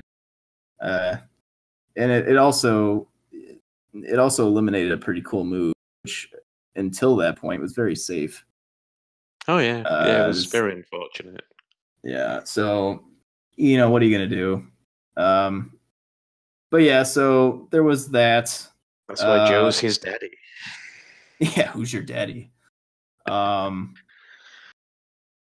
see. But then, we can't forget the potential Matrix glitch of Randy Orton coming down and then disappearing again. Oh, right. Yeah, it's like he forgot his car was he left his meter running on his car or something. I leave the tap running. I think I did. I better go check that. Yeah, I better go. I got all the way down to the ring and he's shit. Gotta get out of here. That was so weird. That was a very random thing. I have no idea what that was about. I don't know if it was just they decided not to do it and they're like, go back. Or the only thing I can think of, it was supposed to be some form of intimidation, but I think Hardy was laid out when he came down, so it's like, how would he have known he was there? Exactly. Yeah, that was very weird. And then we had probably your favorite thing the whole night, Ronda Rousey facing Alexa Bliss. Another squash match. How long was this? 4 minutes. This is a 4-minute long match. I mean, okay. It was. So here's my thing. I don't dislike Ronda Rousey. You know, I think, look, she wants to do wrestling, great, and she's a huge star outside of wrestling, movie star, Hall of Fame, UFC champion, Olympian. So naturally, they're going to build this person up to be like the top dog in this division. And, you know, I'm sure she gets tons of coverage for the WWE, which is probably what they want. I mean, maybe I'm biased because I'm like a huge Alexa Bliss fan. To see her get squashed like that, I just didn't care for it, especially, you know, I know Bliss is the heel. She's a top heel. She's a great heel. You know, for her to cower away and get destroyed like that, fine. I get it, you know. But again, she could have had some interaction, you know, instead of Rousey just destroying her and making her tap that quick. And even, you know, as much as putting the belt on her, I don't know. I did not think they'd do it. I genuinely, so I originally I thought, okay, there's going to be a heel turn from Natalya, but then I thought, oh well, she's not going to be around because of recent things with her family. But then she came out, and I'm like, oh, okay, this might make me think what I originally thought, but nope, nothing. Just it was just a really you know, obviously I wish it was more of a I don't want to say underdog because she's clearly not an underdog, but I mean like more of like a climbing, like you were bringing up earlier, like climbing that mountain type of situation for her, because I feel like with how they booked this, and I get why they booked it this way because of, you know, her accolades and stuff like that. But, you know, if, you know, because they booked it this way, now they don't have I think it's a wasted opportunity. I think Ronda Rousey should have built up all the way to Mania, and she could have won it there, and I'd have been okay with that. Well, I think it's going to come back and haunt them, and with Backlash, I think the fans are going to turn on her if they keep doing things like that. And then, you know, obviously, you know, we'll talk about real quick what happened on Raw. Yeah, I think that I do even worse. I do worry for that. Yeah. And I cannot tell for the life of me if she either doesn't understand or if she's too in the moment or if the management backstage have told her to be like this, but she's just so, I think she gets more she seems more comfortable every time she's in the ring, whether it's just on the mic or wrestling, right? She seems more and more comfortable. Yeah. I think she seems more comfortable each time, but I think I don't know. I feel like she's just doing. She's kind of saying things like you can hear her saying things, and it's just like kind of cringe. Yeah. Oh well, like when she was her dialogue in the match was just so cringy. It was so just unnecessary. Like the whole like ready. Yeah, but that's why. Really... But that's what I'm thinking. Like, is she doing that by herself? It was just she's got to calm down with that. Or is she being told to do that? Because oh yeah, I'm sure she is. I mean, this is WWE we're talking about here, but I think I don't know. I feel like there's times where they book her really well, and it kind of gives me that Stone Cold vibe. And then there's times where they just force this cringy narrative of just cheesy dialogue and the way they booked her against Bliss, where she's sitting Indian style in the middle of the ring and giving her a free shot. I mean, did they really need to do that in the match? I mean, stuff like that. I was just like, that just really it made Bliss look weak. Oh man, she looked. I mean, they made her look so bad, and that's a shame because they obviously see that they love Bliss. They've given her so much opportunity, and she's taken it, and she's doing what she does with it, and she's doing it really well. And then for her to just get treat like nothing at such a big stage, it just it was almost embarrassing. I'm sure personally she doesn't care. She's like, yeah, I was at SummerSlam in the second to last match against Ronda Rousey. Yeah, I lost, but so what? That's how they think, and we need to think similar, but in a way that we're entertained. Yeah, I mean, it is what it is. They clearly see, or they clearly have big plans for her and going to. So buckle up if you're not a fan. But no, I mean, she is definitely improving. There's definitely some. There is some rough around the edges parts of her dynamic still, but we'll see what happens. But yeah, I wasn't really a fan of squash style either. I don't think it did Alexa Bliss any good. I think that was I mean, I'm cool with her not having, I guess, the offense, but to that degree, no. I thought that was pretty brutal, and the fact that it was only 4 minutes long kind of sucked. So yeah, that's how I feel about that match. And then we had, of course, the main event, which was Roman Reigns against Brock Lesnar. Yeah, wow.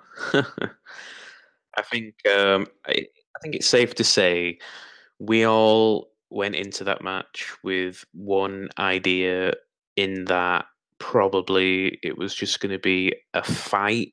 They were going to beat the shit out of each other, and that Lesnar was probably going to leave still champion. But I think the WWE was very, very smart about this. What they did was pretty genius in my view. Very clever. Oh, absolutely. So Strowman comes out and everyone's like, "Oh shit, he's going to cash in. It's going to be a triple threat match." Okay. And I'm thinking, okay. And then, he gets on the mic and he's like, "Yeah, I'm not going to cash in now. I'm going to wait for the winner of the match and then cash in." And it's like, holy shit. Wow. That's different. And then but then just for like, how he got involved in the match, but not like on purpose, and actually before that, Brock was distracted by Strowman, and then that Reigns went to town on him, and everyone's thinking, oh shit, he's going to beat him like straight away, kind of like a Goldberg situation. But then naturally, Lesnar gets the upper hand, and then that's how Strowman gets involved, and it just was so great. And I didn't actually realize it was only a 6-minute match. I thought it was a bit longer, but they probably didn't add the Strowman part to that though, so it seemed longer, like when he came out. Yeah, maybe. But look, Reigns winning was the best decision. It was a very clever way to keep the fans invested in the match and not turn on it. It was basically they made Strowman a decoy that whole match. I mean, I went into the match and I was ready to zone out and just let Lesnar win and let the show go off the air, right? But as soon as Strowman's music hit, I was back in it. I was invested. I wanted to watch it, and that's why it was done, right? I'm sure there were people in the crowd who were like, "Hey, screw this, let's go. We know what's going to happen." And then they probably heard the music and went, "Whoa, let's go back. Right. Let's watch this." And it was just great. It was just the match itself wasn't good. It was just a fight. It was just a couple of finisher moves, and that was it. But it was just the way it was presented. It was just perfect for the type of match and the build up towards it. Right. I do want to add though that even with it being a clever way to stay invested, Braun Strowman is super over. Oh, like without doubt. My God. He, in my opinion, if they really wanted to, could turn him into the top babyface. He gets everyone invested. People are clearly behind what he's doing. Yeah, he's awesome. I think every time he comes out, I'm game, man. I want to see what he does, and that's a good thing. You want to be able to stay invested to a point of every time they come out, you're like, okay, let's see what happens. I'm behind you. He's coming out like a badass. I think it's great if saying like, I'm not gonna cash in like a coward. I'm gonna cash in, face to face, man to man. That made him even badass. He's really being booked as. It's funny because he's really being booked as like how I think they should be booking Roman, and they don't book Roman. They don't book Roman that way. I don't understand. If they would book Roman in that same way, I think he would. I'm not going to say it would magically fix things, but it would absolutely help out. Like, people want that, that badass, my way or the highway, and every time Roman is out there, it's just so scripted and so it just makes no sense. I mean, I saw a timeline. We'll go into it on Raw. I guess Heyman came out, and I will be honest, I didn't watch all of it, but I guess Heyman came out and he was asking for a rematch for Lesnar, and Angle straight up said no, he doesn't want a rematch.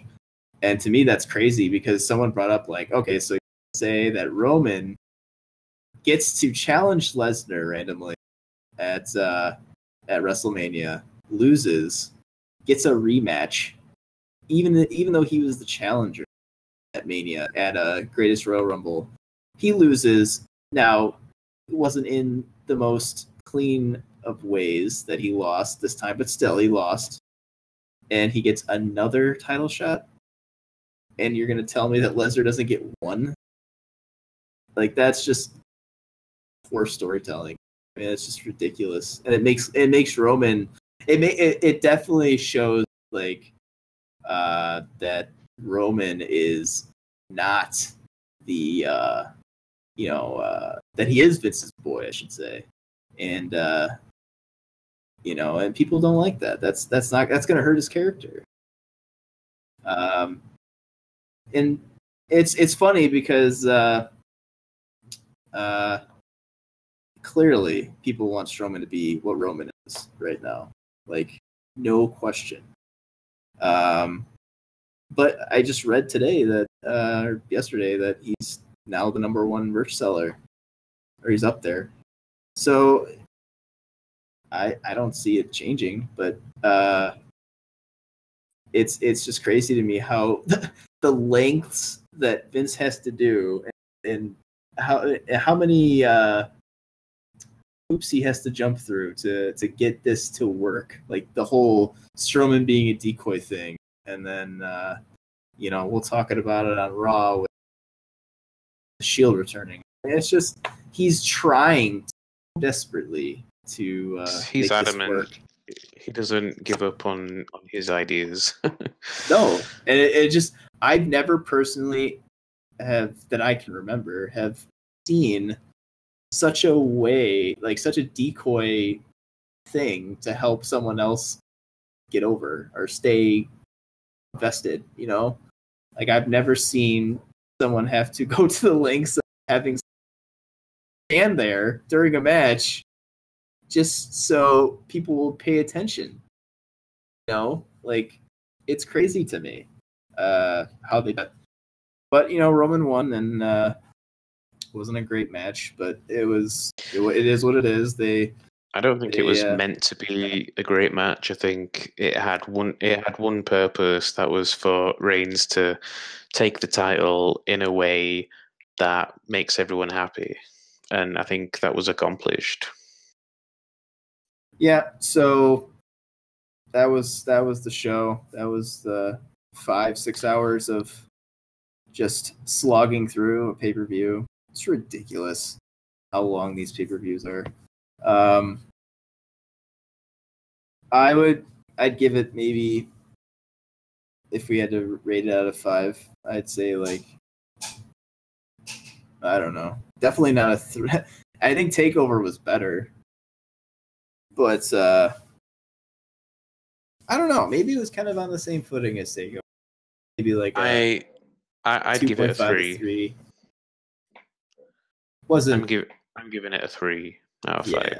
I'll give it a 3. Yeah, pretty much. Usually takeovers have a more of a lasting appeal to me on the same weekends. Yeah, but this time it was pretty much the same. Like, I thought both shows were decent, good.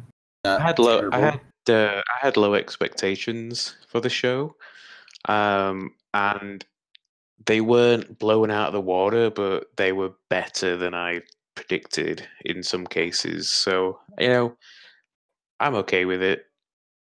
So real quick, we'll go over Raw and SmackDown. I didn't watch either.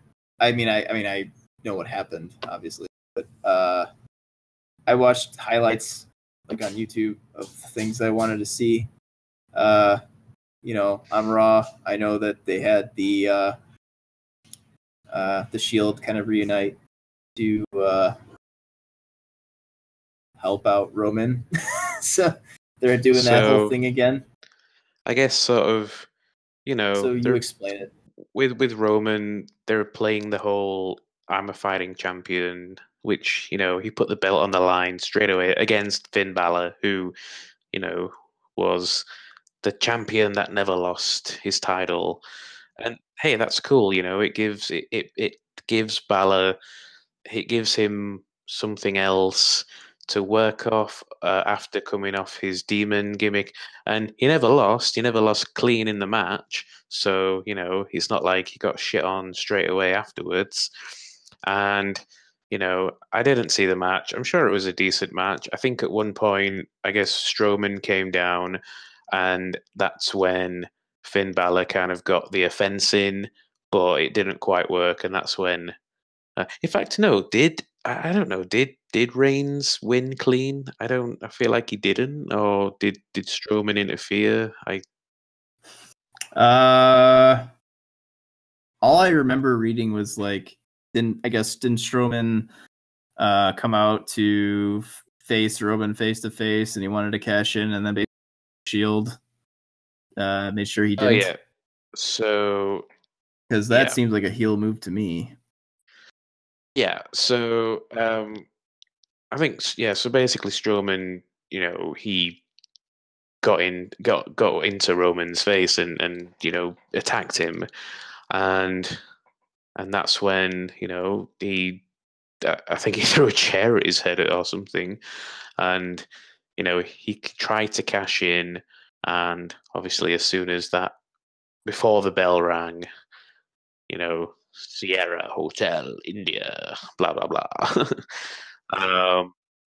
And yeah, it was like, huh, okay, this is strange. Why this? Why the Shield? Why?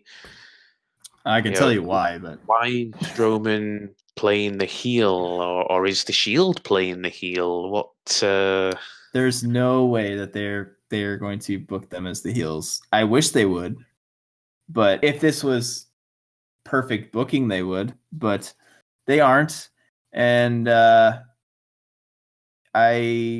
think that basically Rollins and Ambrose are shit hot right now. Look. Yeah, so this is my thing with it. If you want to push Roman, that's fine. I've kind of accepted that at this point. If that's who you want to choose, then great. But the problem with this is dragging in Rollins and Ambrose. They both do not need this right now. You're basically keeping them hostage from doing their own thing, especially Rollins, who is who just won the IC super title. White hot right now, right? Why would you take him out of his element of really establishing the Intercontinental title and the scene to be in the Shield again? It just makes no sense to me. It's obvious, just it's padding to help Reigns again. That's the only reason why this is even a thing. And it just needs to, I don't think that they need to do it. I'm so over the Shield. I have no desire to see them anymore. No. It's just it shouldn't be a thing anymore. I mean, I feel like are they trying to pick up from before Ambrose was injured, because they were doing the Shield thing then, and then Roman got sick, and then Ambrose got injured, and then the whole Shield thing just fizzled out.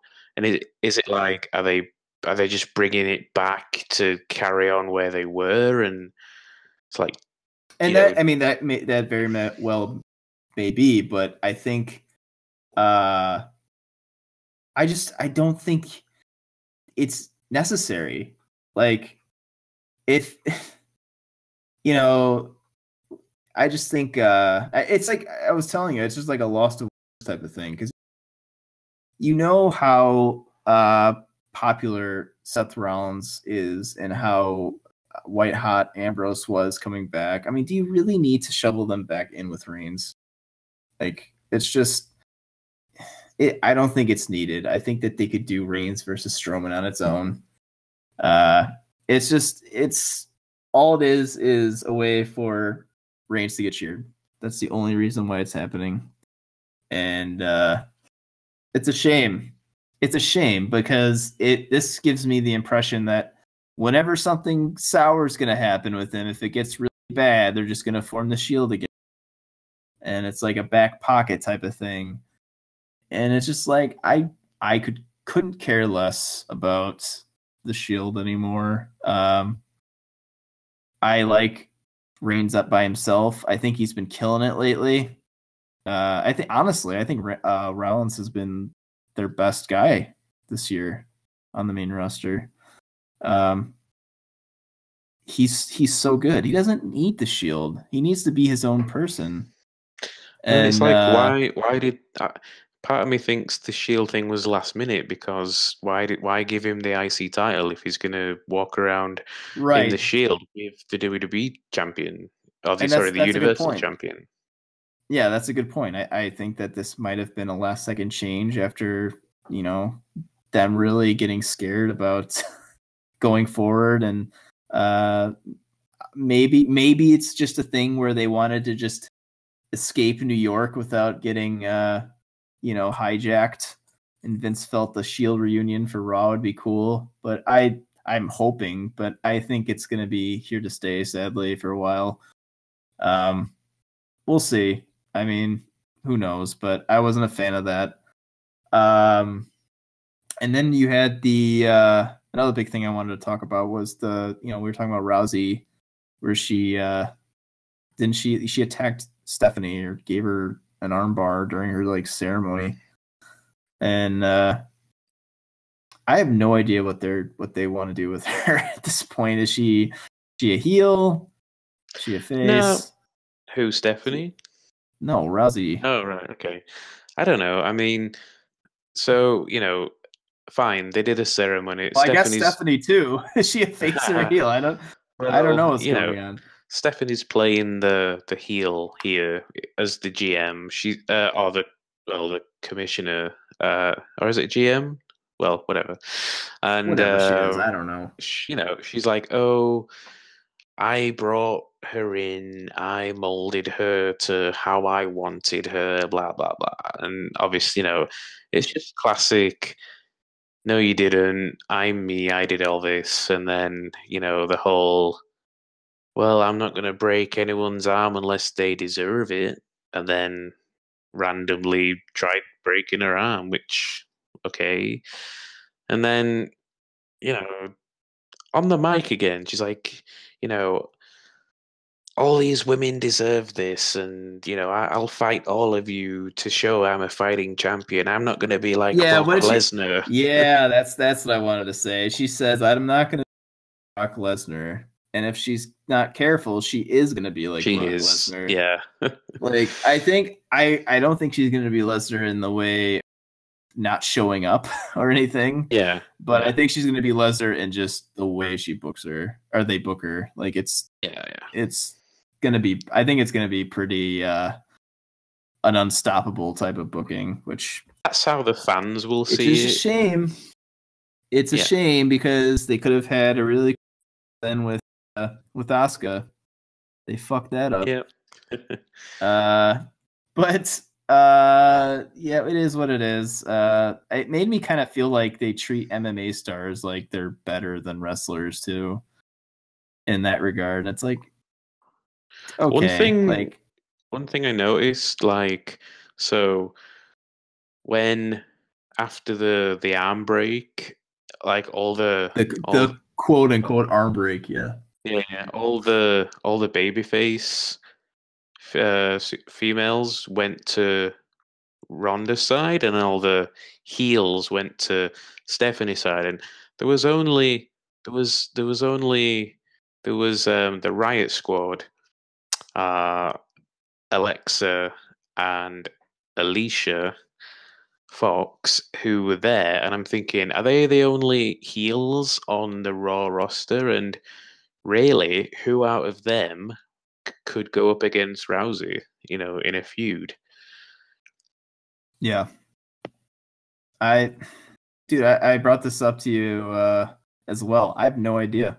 Charlotte, she's like the only person who, but Charlotte, but with Charlotte, you want to give that a good build up. You want that to be a WrestleMania match. They're either gonna go Rousey and Charlotte, or they're gonna go 4 horsewomen 8-man tag. Oh, there's gonna be some sort of filler in between there. I don't think there's really anyone that's established enough to really face her. It's ridiculous. I think Sasha Banks could be a good contender. Wait, who did you say? Sorry. Sasha Banks. Oh, yeah. Yeah. Sasha, I think heel Sasha would be great against Ronda. They're quite in a little dilemma here. I'm hoping that at some point, I want to see Rousey and Baszler. I think that would be interesting. Yeah, I know she's in NXT, but I think that would be like some sort of like legit opponent. Oh yeah. Well, plus, you've got the story behind it as well. Yeah, I think that should happen. I mean, that'd be it'll really be the cool. first ever. It'll be the first ever women's match where both of them were MMA fighters. Shit like that. What else happened on Raw? I can't. It's been too long. Honestly, just nothing that's worth mentioning. I just thought of those two big things. Apparently, Lesnar was supposed to be on Raw, but I guess his contract's up soon. And I've heard Raw was pretty bad. Besides that, I think SmackDown was the better show. Had more to offer. At some point we're gonna have to talk about this Becky Lynch thing. Yeah, we will. So, yeah. So, honestly, there's nothing more worthy of. You had Triple H coming in talking about the Undertaker with their match in Australia. Which I couldn't care less about. Yeah. It was just a bunch of filler bullshit. The rest of the show. They tried to elevate the tag team with Dash and Dawson beating Dallas and Axel in single matches, which, I guess they're doing the whole, we can win as a team, but you can't win on his own type thing. Maybe, I don't know. I guess they're teasing a Titus Worldwide split up. Whatever. I do want to point out that Reigns faced Finn Balor for the title in that main event, and Finn Balor lost. So I don't know. I didn't watch the show, so I don't know if Balor just was shit again when it came to reaction or not. But yeah, I mean, oh my God, I hate this whole 50-50 booking shit where you book him to look really good and then the next night you just, it is what it is. I suppose the only other thing worthy of mentioning is Kurt Angle's gone. He's been told to go away on vacation. So Baron Corbin's taken over GM role for a bit. I guess, I don't know. I guess, yeah. I mean, having a heel GM was always better than a face GM. Apparently, it's to do with Kurt's training for another in-ring performance. Who knows? Yeah. So, other than that, Raw was pretty mundane. So on SmackDown, obviously, want to bring up the Becky Lynch thing because that started off the show. So I did watch this, and I will go on record and say that this was probably my least favorite thing they've done since the Asuka situation, which unfortunately was in the same year. I know we both have different opinions on this, but I was not a fan. I'm not a fan at all of the narrative they're telling. They have a top babyface in the palm of their hand with Becky Lynch.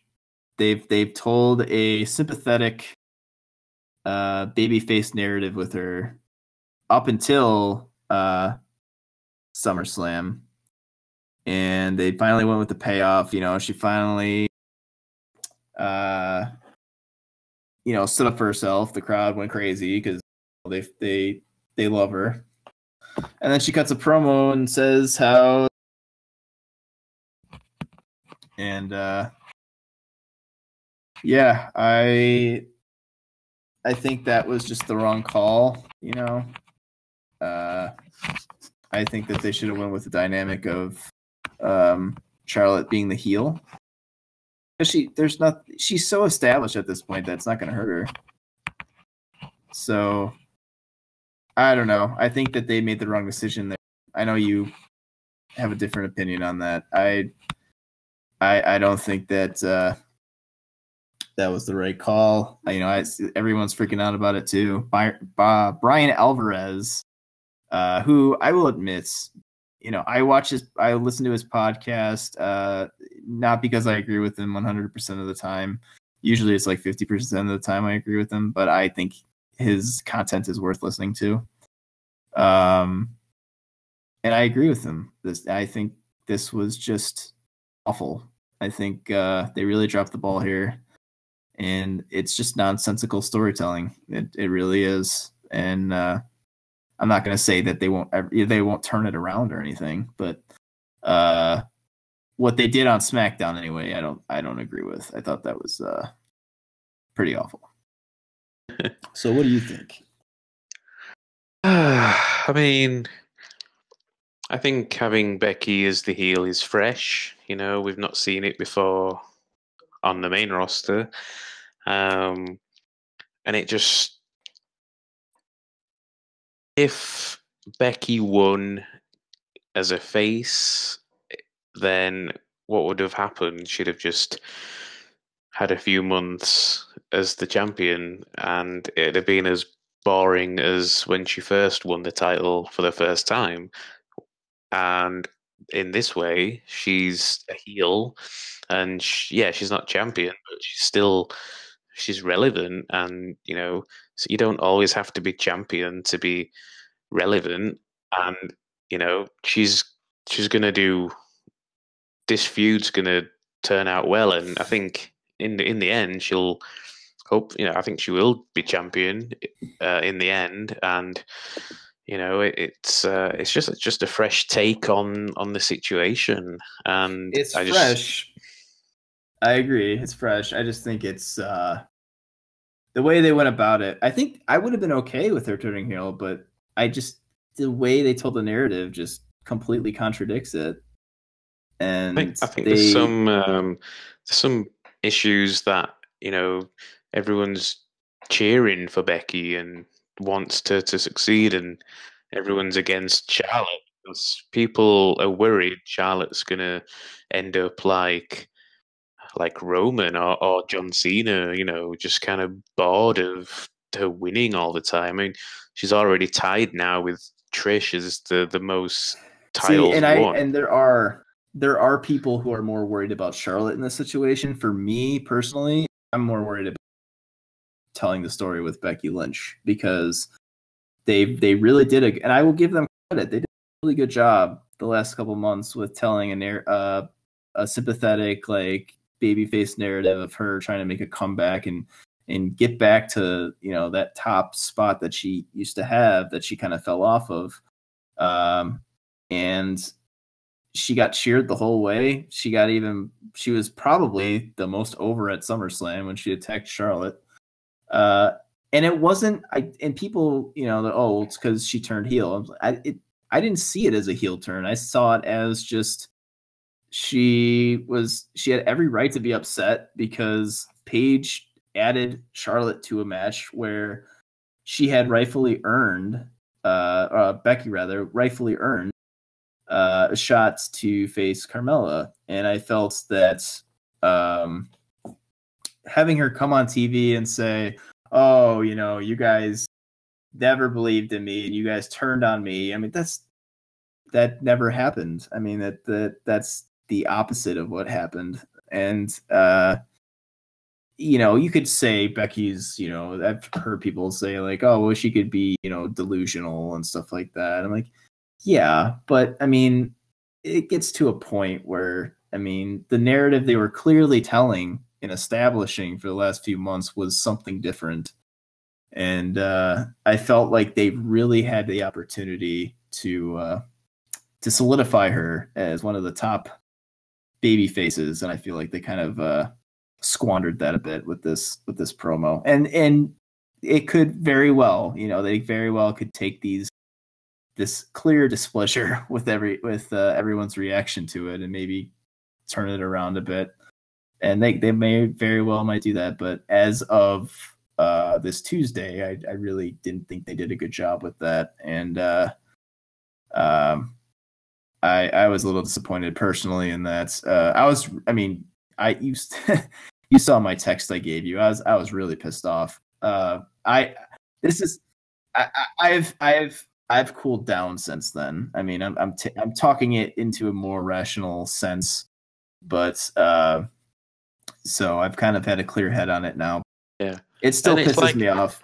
It's like, it's you've got to wait a whole week to see the resolution of what goes on. Like next. I said, it could very well change. But as of Tuesday, I was like, I don't really like I don't like the way they're telling this. And I'm not going to go as far. Brian Alvarez said, "Oh, this is like, what did he say? He was like, this is like the bottom of the barrel." I don't know if I'd go that far. It did. I will say that it kind of reminded me of Vince Russo with the whole, I'm not going to say it's Vince Russo booking, but it definitely reminded me of it, of just getting shock value for the sake of shock value, where you don't have any substance towards it and you just do it without any sensical writing behind it. It kind of felt that with me, but I think it's more of the fact that I just feel bad for Becky, because I feel like that was more of the right path for her. I think that they should have kind of done the Charlotte heel turn there at that point.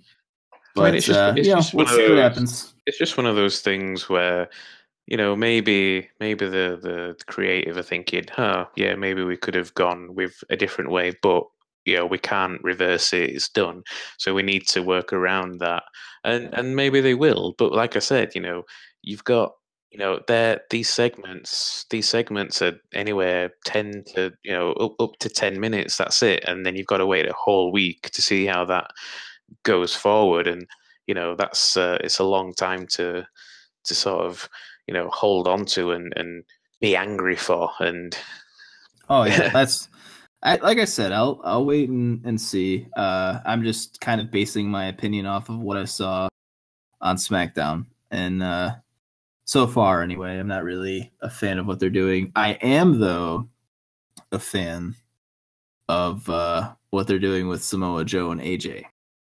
Nice segue. That was a perfect segue.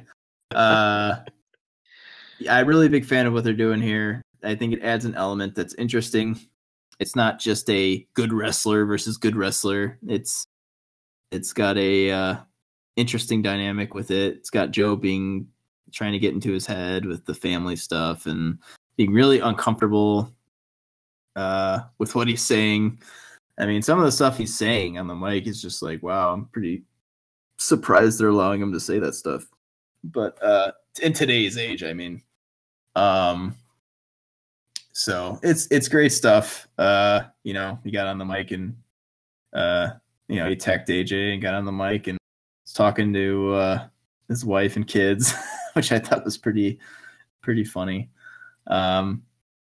It creates more content for the feud and for the story, which ultimately is what I suspect this is going to lead to a Hell in a Cell match, which I'm all for.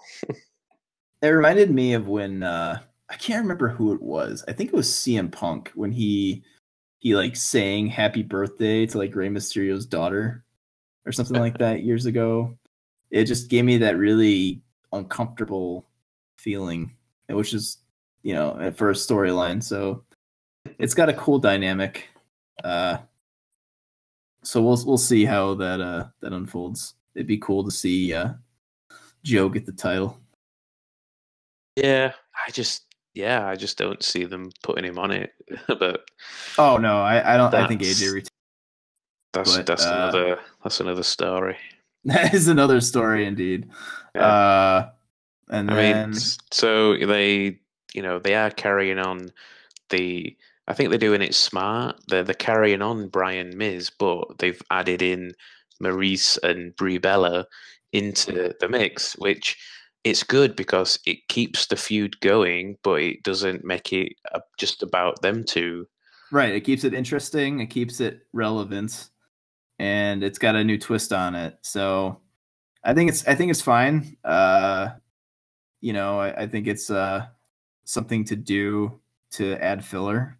Yeah, and I just think this feud's going obviously up. I think it's going to go up to the Super Show in Australia, and then after that, I think it'll fizzle away.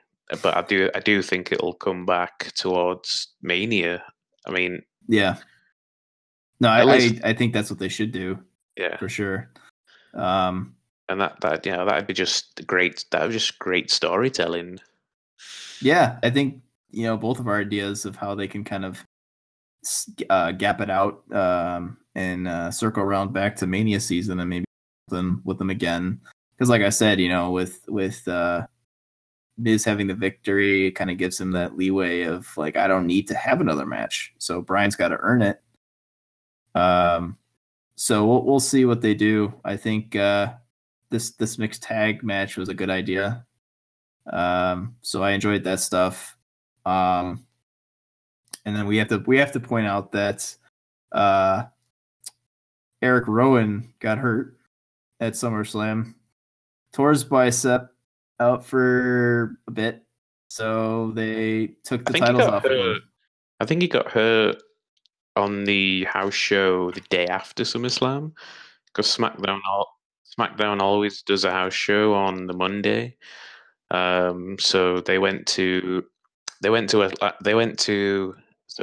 from Brooklyn to Atlantic City, do the house show, and then came back to Brooklyn to do SmackDown. So I think he got hurt there, and then, like you say, I don't know if the plan was to give New Day the titles, but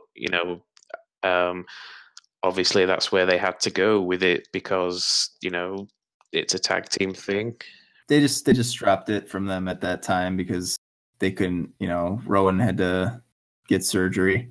What frustrates me about this? I don't. It's unfortunate. Injuries happen. Yeah. I think Rowan. Especially how hot they are. Oh yeah, I think it's a shame for Rowan. He does seem quite injury prone, which is might not be too good for him. But I think the last time, he was injured before, maybe like a year ago, and what it meant was that Harper, they just didn't do anything with him, especially on TV. They just waited for Rowan to get better. Yeah, this might be bad for Luke Harper, if anything. Which is the worst, because Luke Harper is so. I'm happy for him to be in a tag team, but I want him to succeed. I think he's so good. He's so talented. We've seen him in a singles role, and he did so well. And I just want to see more of that, But yeah, I don't know. I don't know. They're either gonna split up the Bludgeon Brothers on TV, or it's just gonna casually happen. Yeah, I don't know. It's just a shame because that tag team has been really doing some. They've been pretty hot, doing some interesting things, getting over, and it sucks that it always happens, at this, these types of moments where you don't want it to happen, but I think New Day taking it off of them was probably the good call, the right call. They can maybe feud with, I'm guessing, the Bar or something in the meantime, but or Sanity maybe. But yeah, it's a shame. I think Luke Harper, I think he's one of the most underrated guys they have. I think he's world champion material if they really tried. He's proved how good he is. It's a Cesaro situation for me. Yeah. Same thing, same dilemma. So we'll see what happens. I hope they give him like a singles push or something. Because he's so good not to use. But yeah, so I don't know what else happened on SmackDown besides. I'm trying to think. So the Hardy stuff. Yeah. Okay, yeah. I mean, I was gonna get to that, but yeah. Gotcha. So I guess Jeff Hardy and Randy Orton had a fight, and there was a DQ finish, and Jeff Hardy just went mental and just destroyed Orton. Went to the back and did a swanton off the I don't know, like a stage in Jeff Hardy fashion. Yeah, through a table, and that was it. Nothing went from there. I assume the feud will continue. Entertaining spot. Yeah. So, but yeah, and then a filler match. Peyton Royce defeated Naomi. I don't know. You know, I think Peyton Royce is good. I think she's a good wrestler. She's not perfect. She's not great, but you know, she's a heel. You know, she's a heel. She's playing the heel. She's better than Billie Kay by far, but yeah, she's okay. They are good on air personalities. As far as wrestlers go, that's a different story.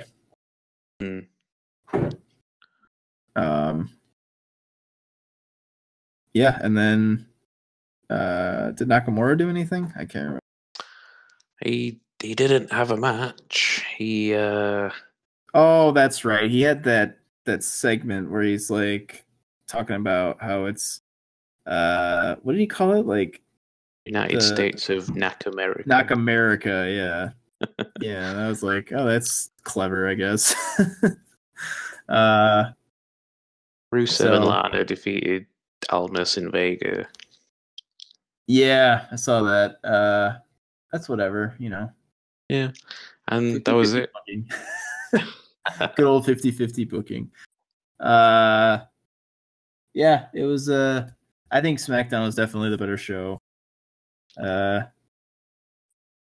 Yeah, that was basically the whole week, and I watched a little bit of NXT from the other night, and they had Pete Dunne defend the title against Zach Gibson, which is a really good match. Actually, I guess it was in a dark match at TakeOver. It's really good. Definitely, Pete Dunne is super over. Oh yeah, he's great. But yeah, it was a really good match. Zach Gibson, of course, is the guy who won the UK tournament this year. Yeah. So yeah, it was a solid match. And then I forgot the other match. I think it was Bianca Belair versus Diana Purrazzo. Okay. Whatever her name. Yeah, it was okay. Nothing special, but it's cool that Diana is officially signed now. Yeah, she was in the Mae Young Classic.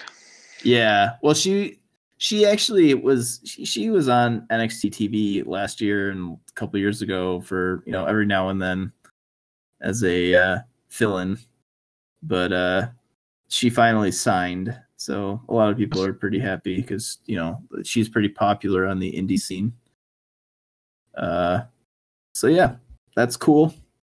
Very cool. Looking forward to. I